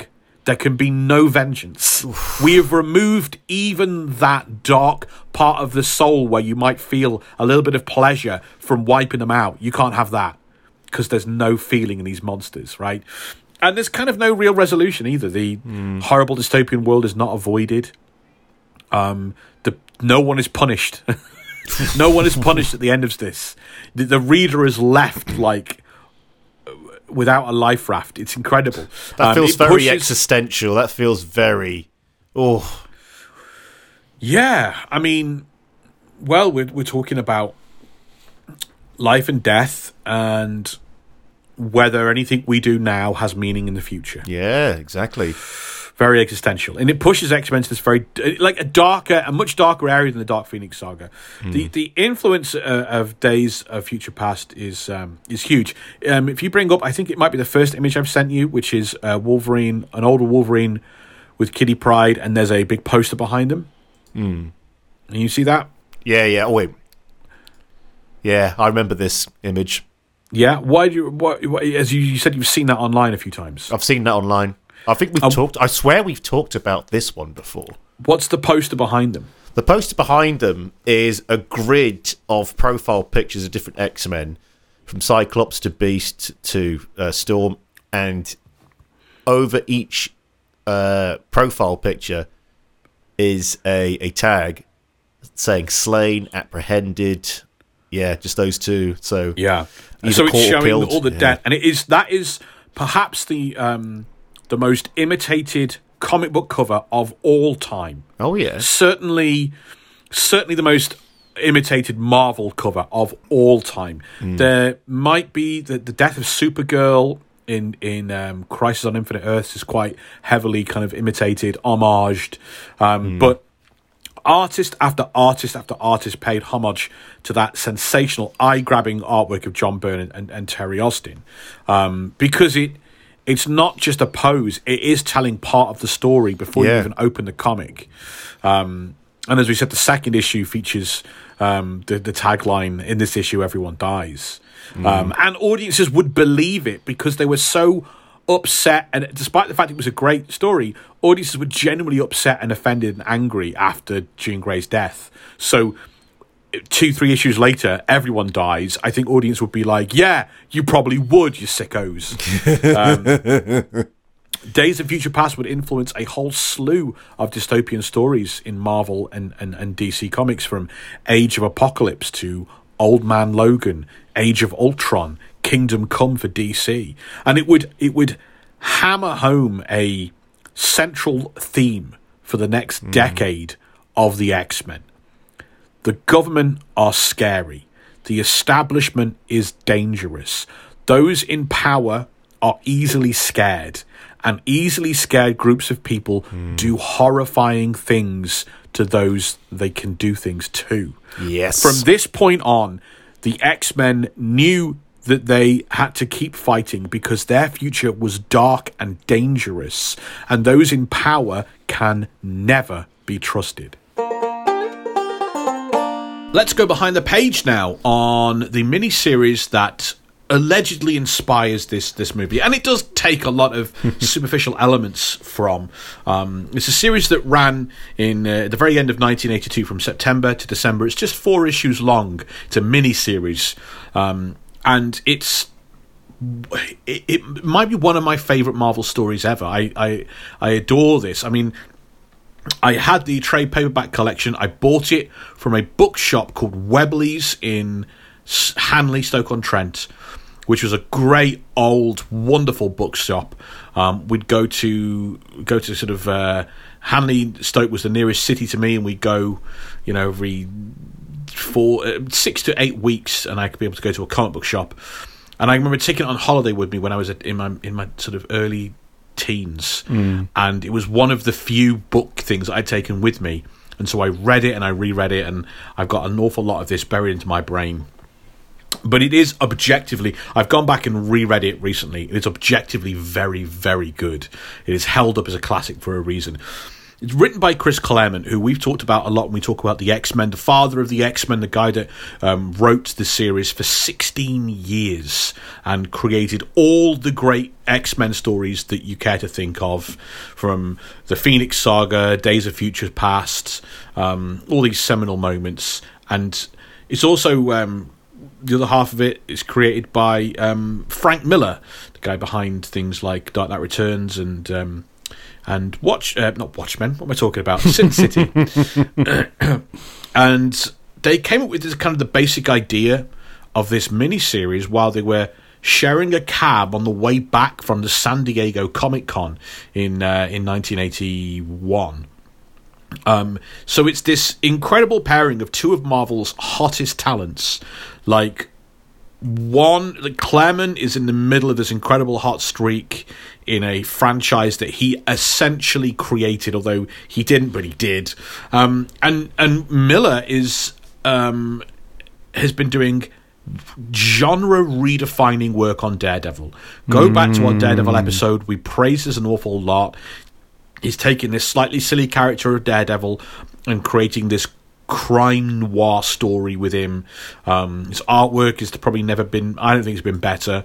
I don't think the Sin City stuff is better than what he does on Daredevil, and in this, it's incredible. And they are not trying to come up... They don't have a mandate to do this. They're in a taxi, they get talking, they come up with this. Claremont wrote like an introduction for the miniseries. We'll get to that. No, sorry, we'll get to that later. Claremont has spoken in an interview about this, and he said, For the first Wolverine miniseries, I was pitching it to Frank Miller, and his blunt response was, I don't want to do 4 issues of some musclehead cutting people open. To come out of that quote, just a minute to say, I can't believe Frank Miller is saying that. He's built his entire career on tough guys acting tough. Yeah. That's weird, but okay.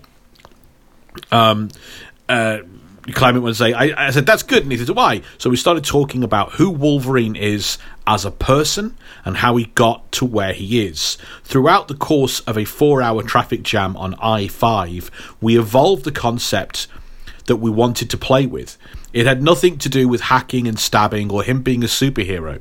It had everything to do with him being a man trying to reach for something beyond his grasp, while also dealing with the prejudice of Mariko's father, who views him as nothing more than an animal, and Wolverine struggling to prove that he is more than that. There's an awful lot going on in this incredible 4-issue miniseries. It's very pulp heavy. It is a pulp story through and through. Well, that's Frank Miller, isn't it? He does that kind of pulpy neo-noir. But this is very, very early on in him doing it. Ooh, okay. You know, Sin City has not been conceived of yet. He's doing great work on Daredevil.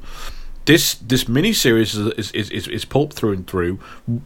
I mean, not very basically. Wolverine gets knocked out a bunch of times. That's very pulpy. That's very noir-esque. The central character in a central character in a noir story is usually caught up in corruption and politics, like a machine bigger than the man himself. An awful lot of PIs. You can look at Chinatown, you can look at The Big Sleep, you can look at things like that. It's a man manipulated and lied to, usually by women, by femme fatales, by people pulling his strings, and it's usually a morally grey man with a past, striving to do a single honourable thing, even though it really kind of hurts them in the end.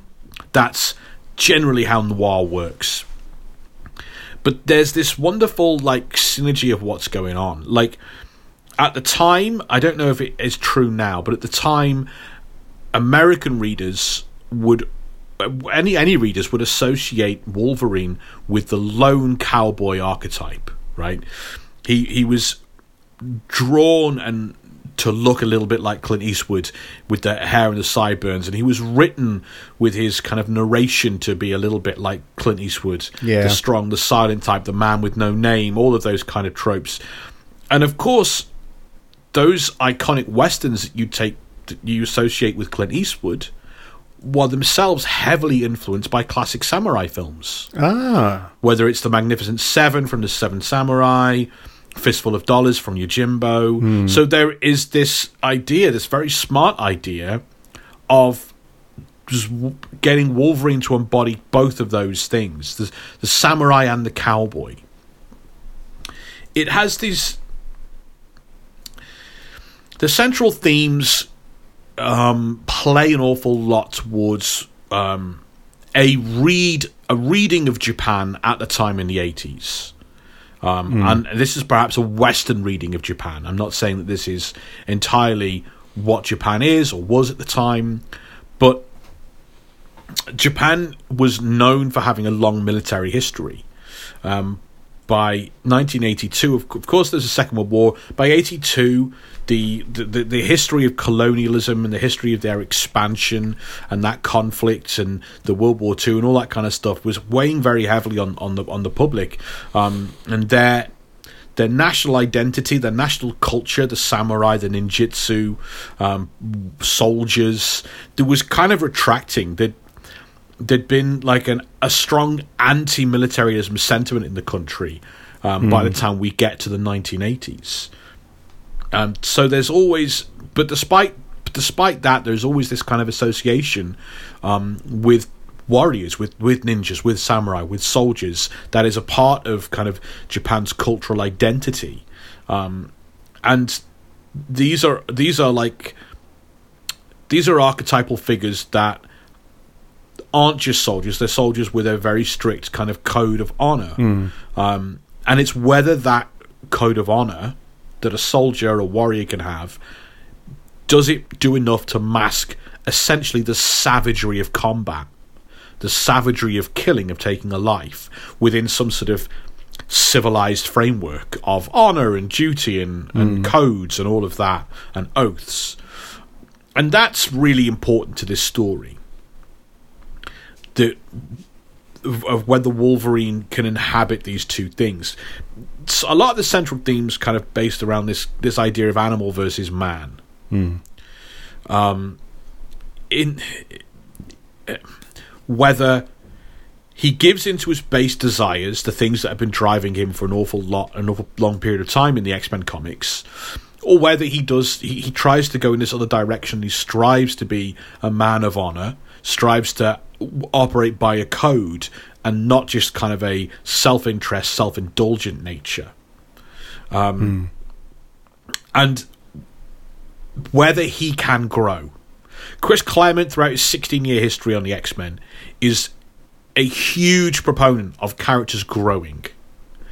That gets pushed back a lot by editors at Marvel, because character growth isn't always seen as a positive thing by the people in charge. Because in their minds, well, that's great, Chris, but you're going to leave the comic one day, and this franchise has got to keep going. Whereas Claremont wants to evolve all these characters. And it was very easy for him to do at the beginning because no one cared about the X-Men. But now, thanks to him and Terry Austin and John Byrne, it's become a powerhouse franchise that is the biggest selling comic at Marvel. Well, now things get a bit more... Yeah, but you can't change him that much. Yeah, but we like Wolverine doing this. We like Cyclops doing that. And this series is all about change. Can Wolverine change is a big part of that, along with this thing of real honor versus the trappings of honor, like as used by the aristocracy to appear civilized. Quite like a major part of this. So, at some point in the miniseries, the characters go and see a play, a kabuki play called 47 Ronin, and there's a lot of this. Clearly, this play has this story has a bit of an influence on the Wolverine miniseries itself. Wolverine in the comic says of the play, and he draws. That's why you pay attention to it, because the main character draws you to it and talks about this play. He says it's a tale of honor, of loyalty, of the samurai determination to see a course through to its end regardless of the cost. It embodies all the qualities the Japanese revere most in their national character and heritage. It influenced the first Game of Thrones book as well. Ah, really? It's 47 Ronin, like the start of it anyway, is the story of a humble and deeply honourable lord, rural lord, getting caught up in the corrupt politics of the Emperor's court. Ah. Right? And when he gets in there, the presence of a truly honourable man disrupts the court, because all the aristocracy there are horribly corrupt and on the take and doing this, that and the other, and really betraying all codes, but following perhaps the letter of the law, whilst behind everyone's back carrying on like anyone's business. And so this humble, honourable man is manipulated and insulted and pushed by the corrupt aristocracy until he defends himself. But defending himself in the court is an act of aggression. Ah, okay. Deemed an act of treason, and he is killed. So Wow. he is manipulated and pushed to strike back, and then they can throw their hands up and say, oh, look at him, an act of aggression in the Emperor's courts, an act of treason, and then that's the end for him. It's this real honour versus the pretend honour that the aristocracy might claim, that you might claim as being civilized. And on the basis of that, once he's died, his samurai, his followers and staff, the people he looks after, 47 of them swear revenge to redeem his honor, to go, and they take this long course which is gonna result in terrible lives for them. They will be committing treason, they will be in prison, they will be killed, they'll have all their lands taken from them, their family will be, but it's about that. Doesn't, not that it doesn't matter, but I have to see this through to the end because honor must be served.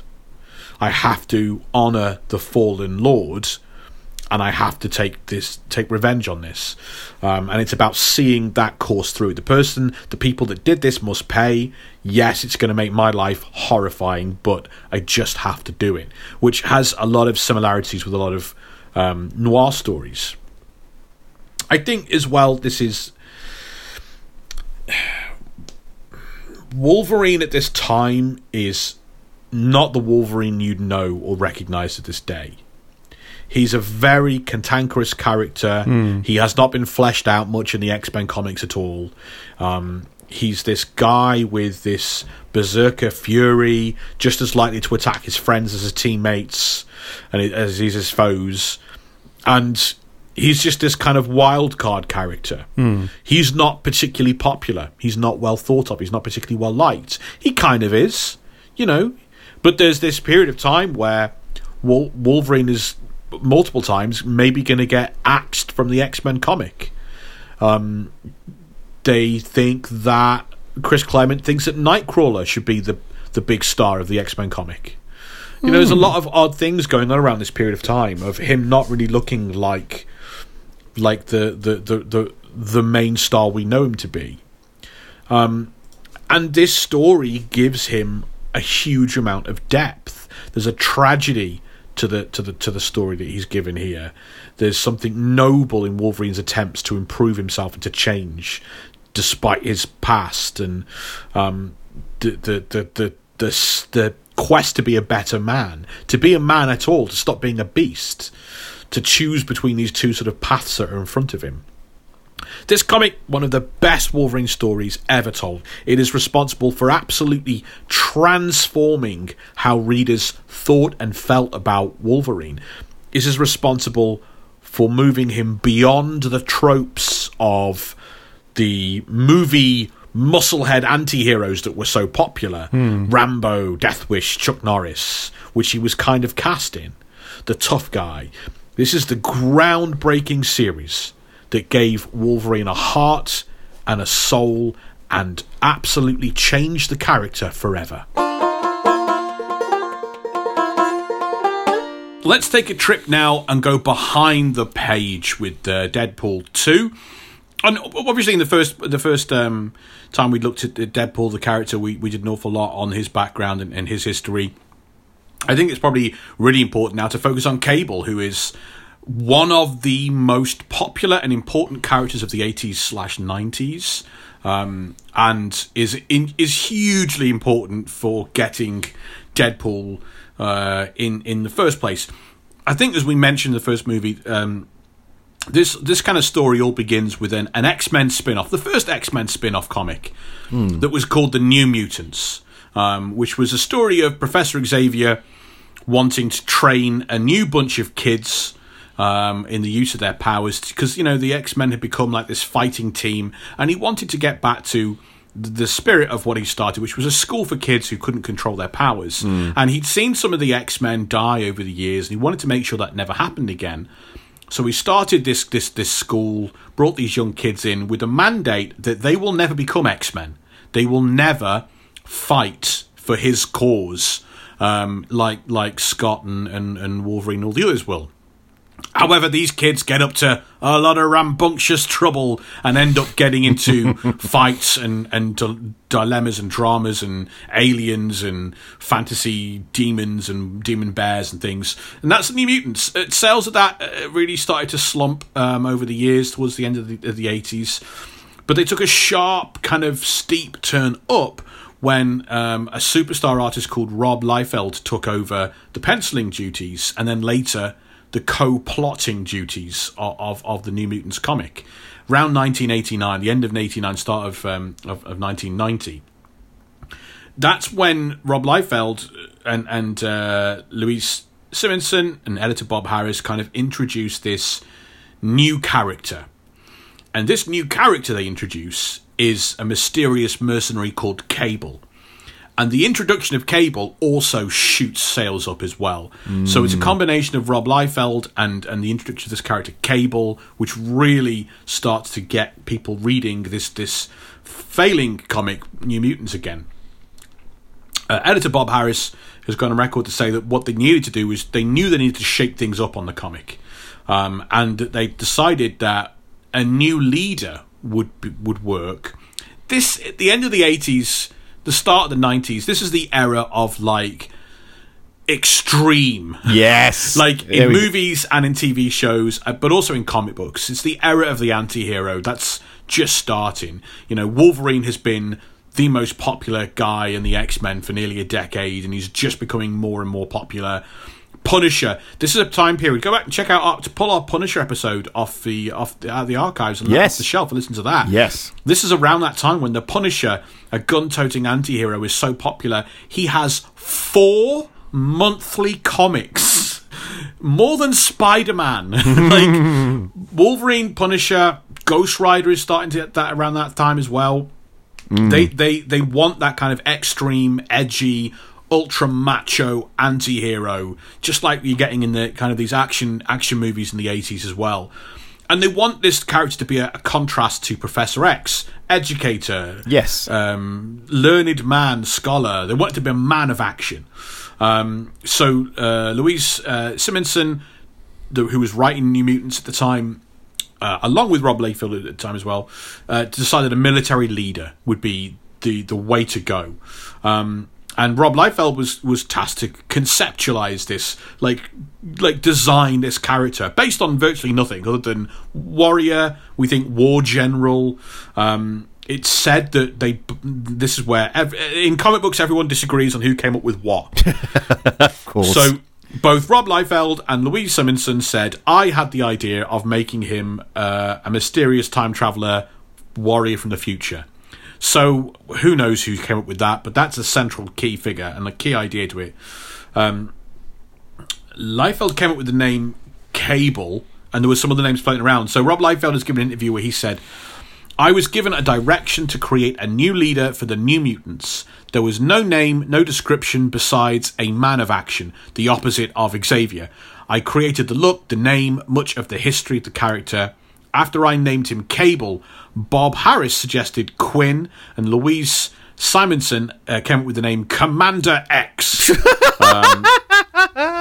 Which is a very kind of, it's a very, that's the 60s, 70s kind of less sophisticated kind of thing, but I can certainly see it happening at some point in Marvel's history. That's the entire nose, not on the nose. Jeez. Yeah, very, very true. Yeah.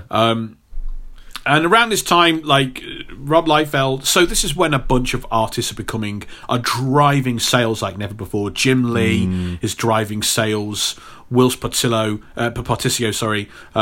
and Eric Larson, Todd McFarlane. They're really driving sales with their bombastic artwork on front covers. And so Rob Liefeld becomes gains more and more power and control over the comic book. Editor Bob Harris basically promotes him to co-plotter. Louise Simonson is kind of demoted, certainly, and she ends up leaving the book because she feels that she's been kicked out the door. And so Rob Liefeld kind of assumes pretty much control over this comic, New Mutants, and they bring in a writer called Fabian Nicieza, who we've talked about, who is the other co-creator of Deadpool. Fabian Nicieza is brought in to basically write the dialogue. So Rob Liefeld is going to plot the books, and he's going to draw them all, and then when he's written all the plot out, Fabian Nicieza is going to write the dialogue that kind of runs the story through. And this is when they come up with the idea of, let's just get rid of the New Mutants altogether. We've killed or got rid of half the characters anyway and brought in brand new, edgy, macho, anti-hero characters. Like, the New Mutants doesn't make sense anymore. It's a pacifist concept, and we're trying to create, like, a more ass-kicking paramilitary team. So the New Mutants is cancelled in 1991. And in the last issue, Cable, who has been introduced and become the new leader of the team, has basically reorganized the New Mutants, the kids who are never going to become X-Men and have a fight, have now become this like platoon of soldiers led by Cable. And the very last thing that happens in New Mutants is he kind of announces them as X-Force. Yeah. That's the new name. That's who we are. And so in 1991, New Mutants goes and they launch issue 1, relaunch the whole thing as X-Force, created by Rob Liefeld and Fabian Nicieza. And it is, I've got number 1 of X-Force. It was released with a big fanfare.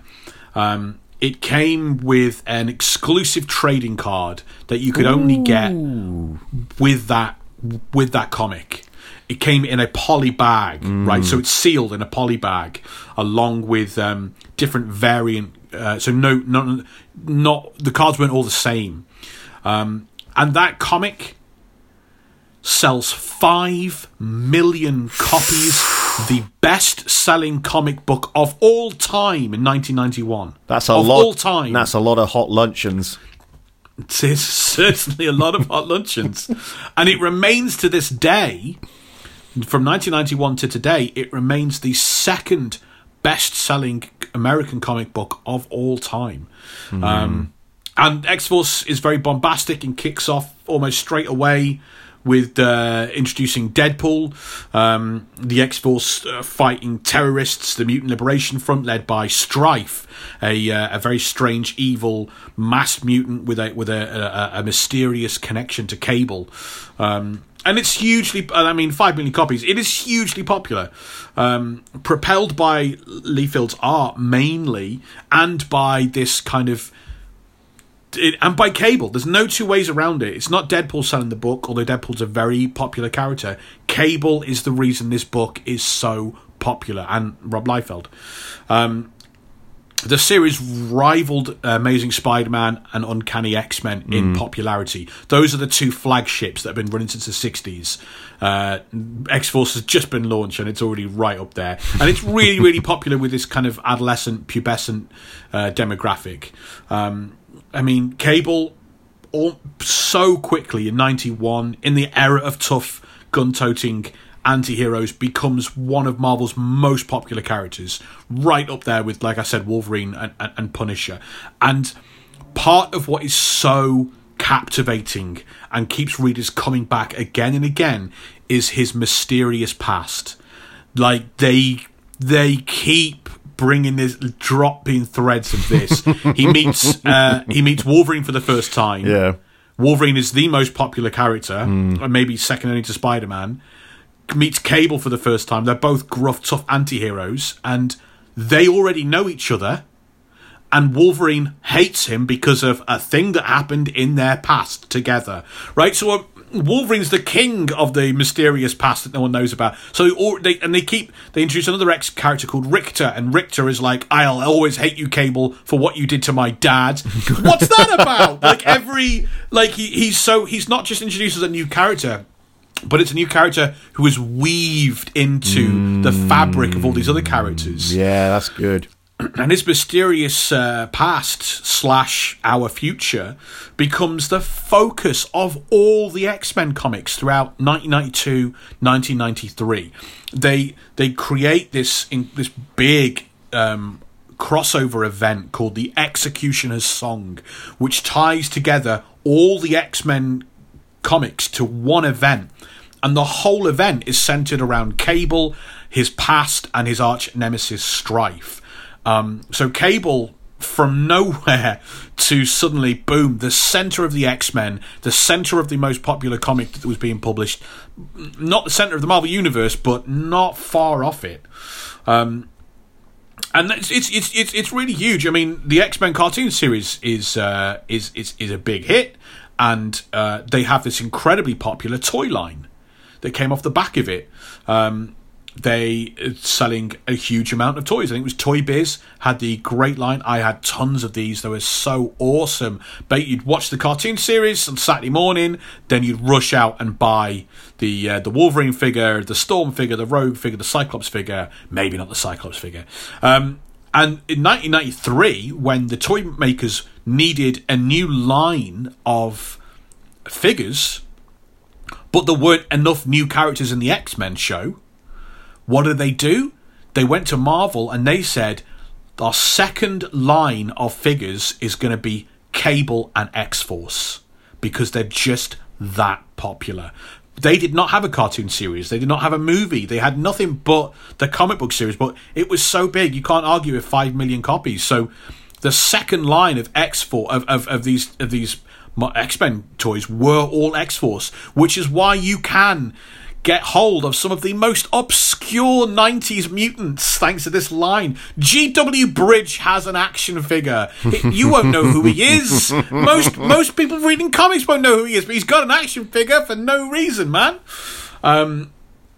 It was very cool. And as Will alluded to, and we talked about in the Muggle section, yeah, Cable, not X-Force, but Cable does appear in the animated X-Men animated series from the 1990s. Slave Island, The Cure, the awesome two-part episode Time Fugitives, which I really hope we get to do, which involves Bishop, another time-hopping character from another parallel future, and a 4-part episode called Beyond Good and Evil. So he really was already making it into other media, was Cable. And then Cable's popularity waned.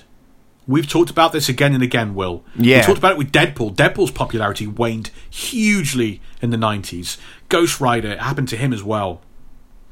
2004, although, I mean, Cable gets his own comic and it's published for a decade, but with varying degrees of popularity. 2004, Fabian Nicieza, the co-creator of Cable and Deadpool, launches a new series with Marvel called Cable and Deadpool. And this, I mean, that's where Deadpool was first introduced, but this is the time when they get a very, very strong connection to each other. The title characters who don't, Cable and Deadpool, they no longer have their own individual comics, they share this one. How and why on earth would these two be sharing?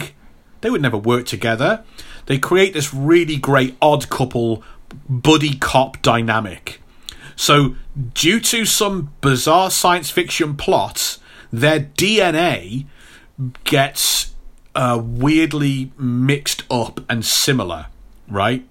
So whenever either one of them wants to use this amazing teleportation device that Cable's got, it will not teleport only one of them. It has to teleport both of them to the same location at the same time. Every time Cable wants to go on one of his missions to save the world or to do something dodgy behind the back of the X-Men, he teleports in and he reappears with Deadpool staring at his face because the teleportation machine cannot tell them apart and keeps teleporting them to the same location. Deadpool does not agree to it. Cable doesn't agree to it. It just keeps happening. So it's this great setup where they are, like any great sitcom, I guess, where they're forced to be together. You know, like a Lethal Weapon kind of deal, or any of those kind of buddy cop movies or odd couple movies.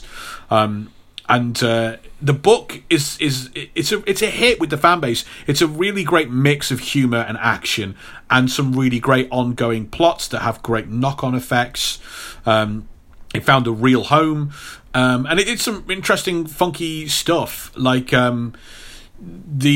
sometimes in comic books, the very first page will be like a recap page previously on, like you get in TV shows, and it'll just be a bit of text saying, if you didn't read the last issue, Spider-Man exploded in space, and now the Silver Surfer has opened a small boutique. So the Deadpool one, you know, the Cable and Deadpool one starts with generally Cable breaking the fourth wall and talking directly to the audience, which is something that, of course, we see so much of in this movie and that people really love. Trying to rope Cable into doing the same. Cable not understanding who he's talking to. He doesn't understand there is a fourth wall. That was really popular. And then they introduced a letters page, I think, after the first year, called Dear Deadpool. A letters page in comic books dates back to before the internet. And what you do is you write into the editor and you'd say, I really liked when Spider-Man made a guest appearance in Daredevil. do you think they could team up again in the future? Or you say, how does Daredevil's powers work? I'm a bit confused. What happened in issue 3 when this happened? And the editor would print the letter and then write a little reply. In Dear Deadpool, readers would write directly to Deadpool himself, and he would answer in print. Fantastic. And he would refer to the fact that he lived in a comic book. And sometimes it even goes so far as to refer to the man who types my answers. It was just lots of really fun, different... A lot of the humour that you see in Ryan Reynolds' Deadpool does come from... later seasons of Deadpool, but also this Deadpool and Cable series, which for the first time put the two guys together as this kind of odd couple buddy cop situation. Marvel vs. Marvel was researched, written and performed by Rob Holden and Will Preston. The show was produced by Will Preston, and our theme song was composed and performed by Dan Walsh. Head to patreon.com/Marvel vs. Marvel for awesome bonus content.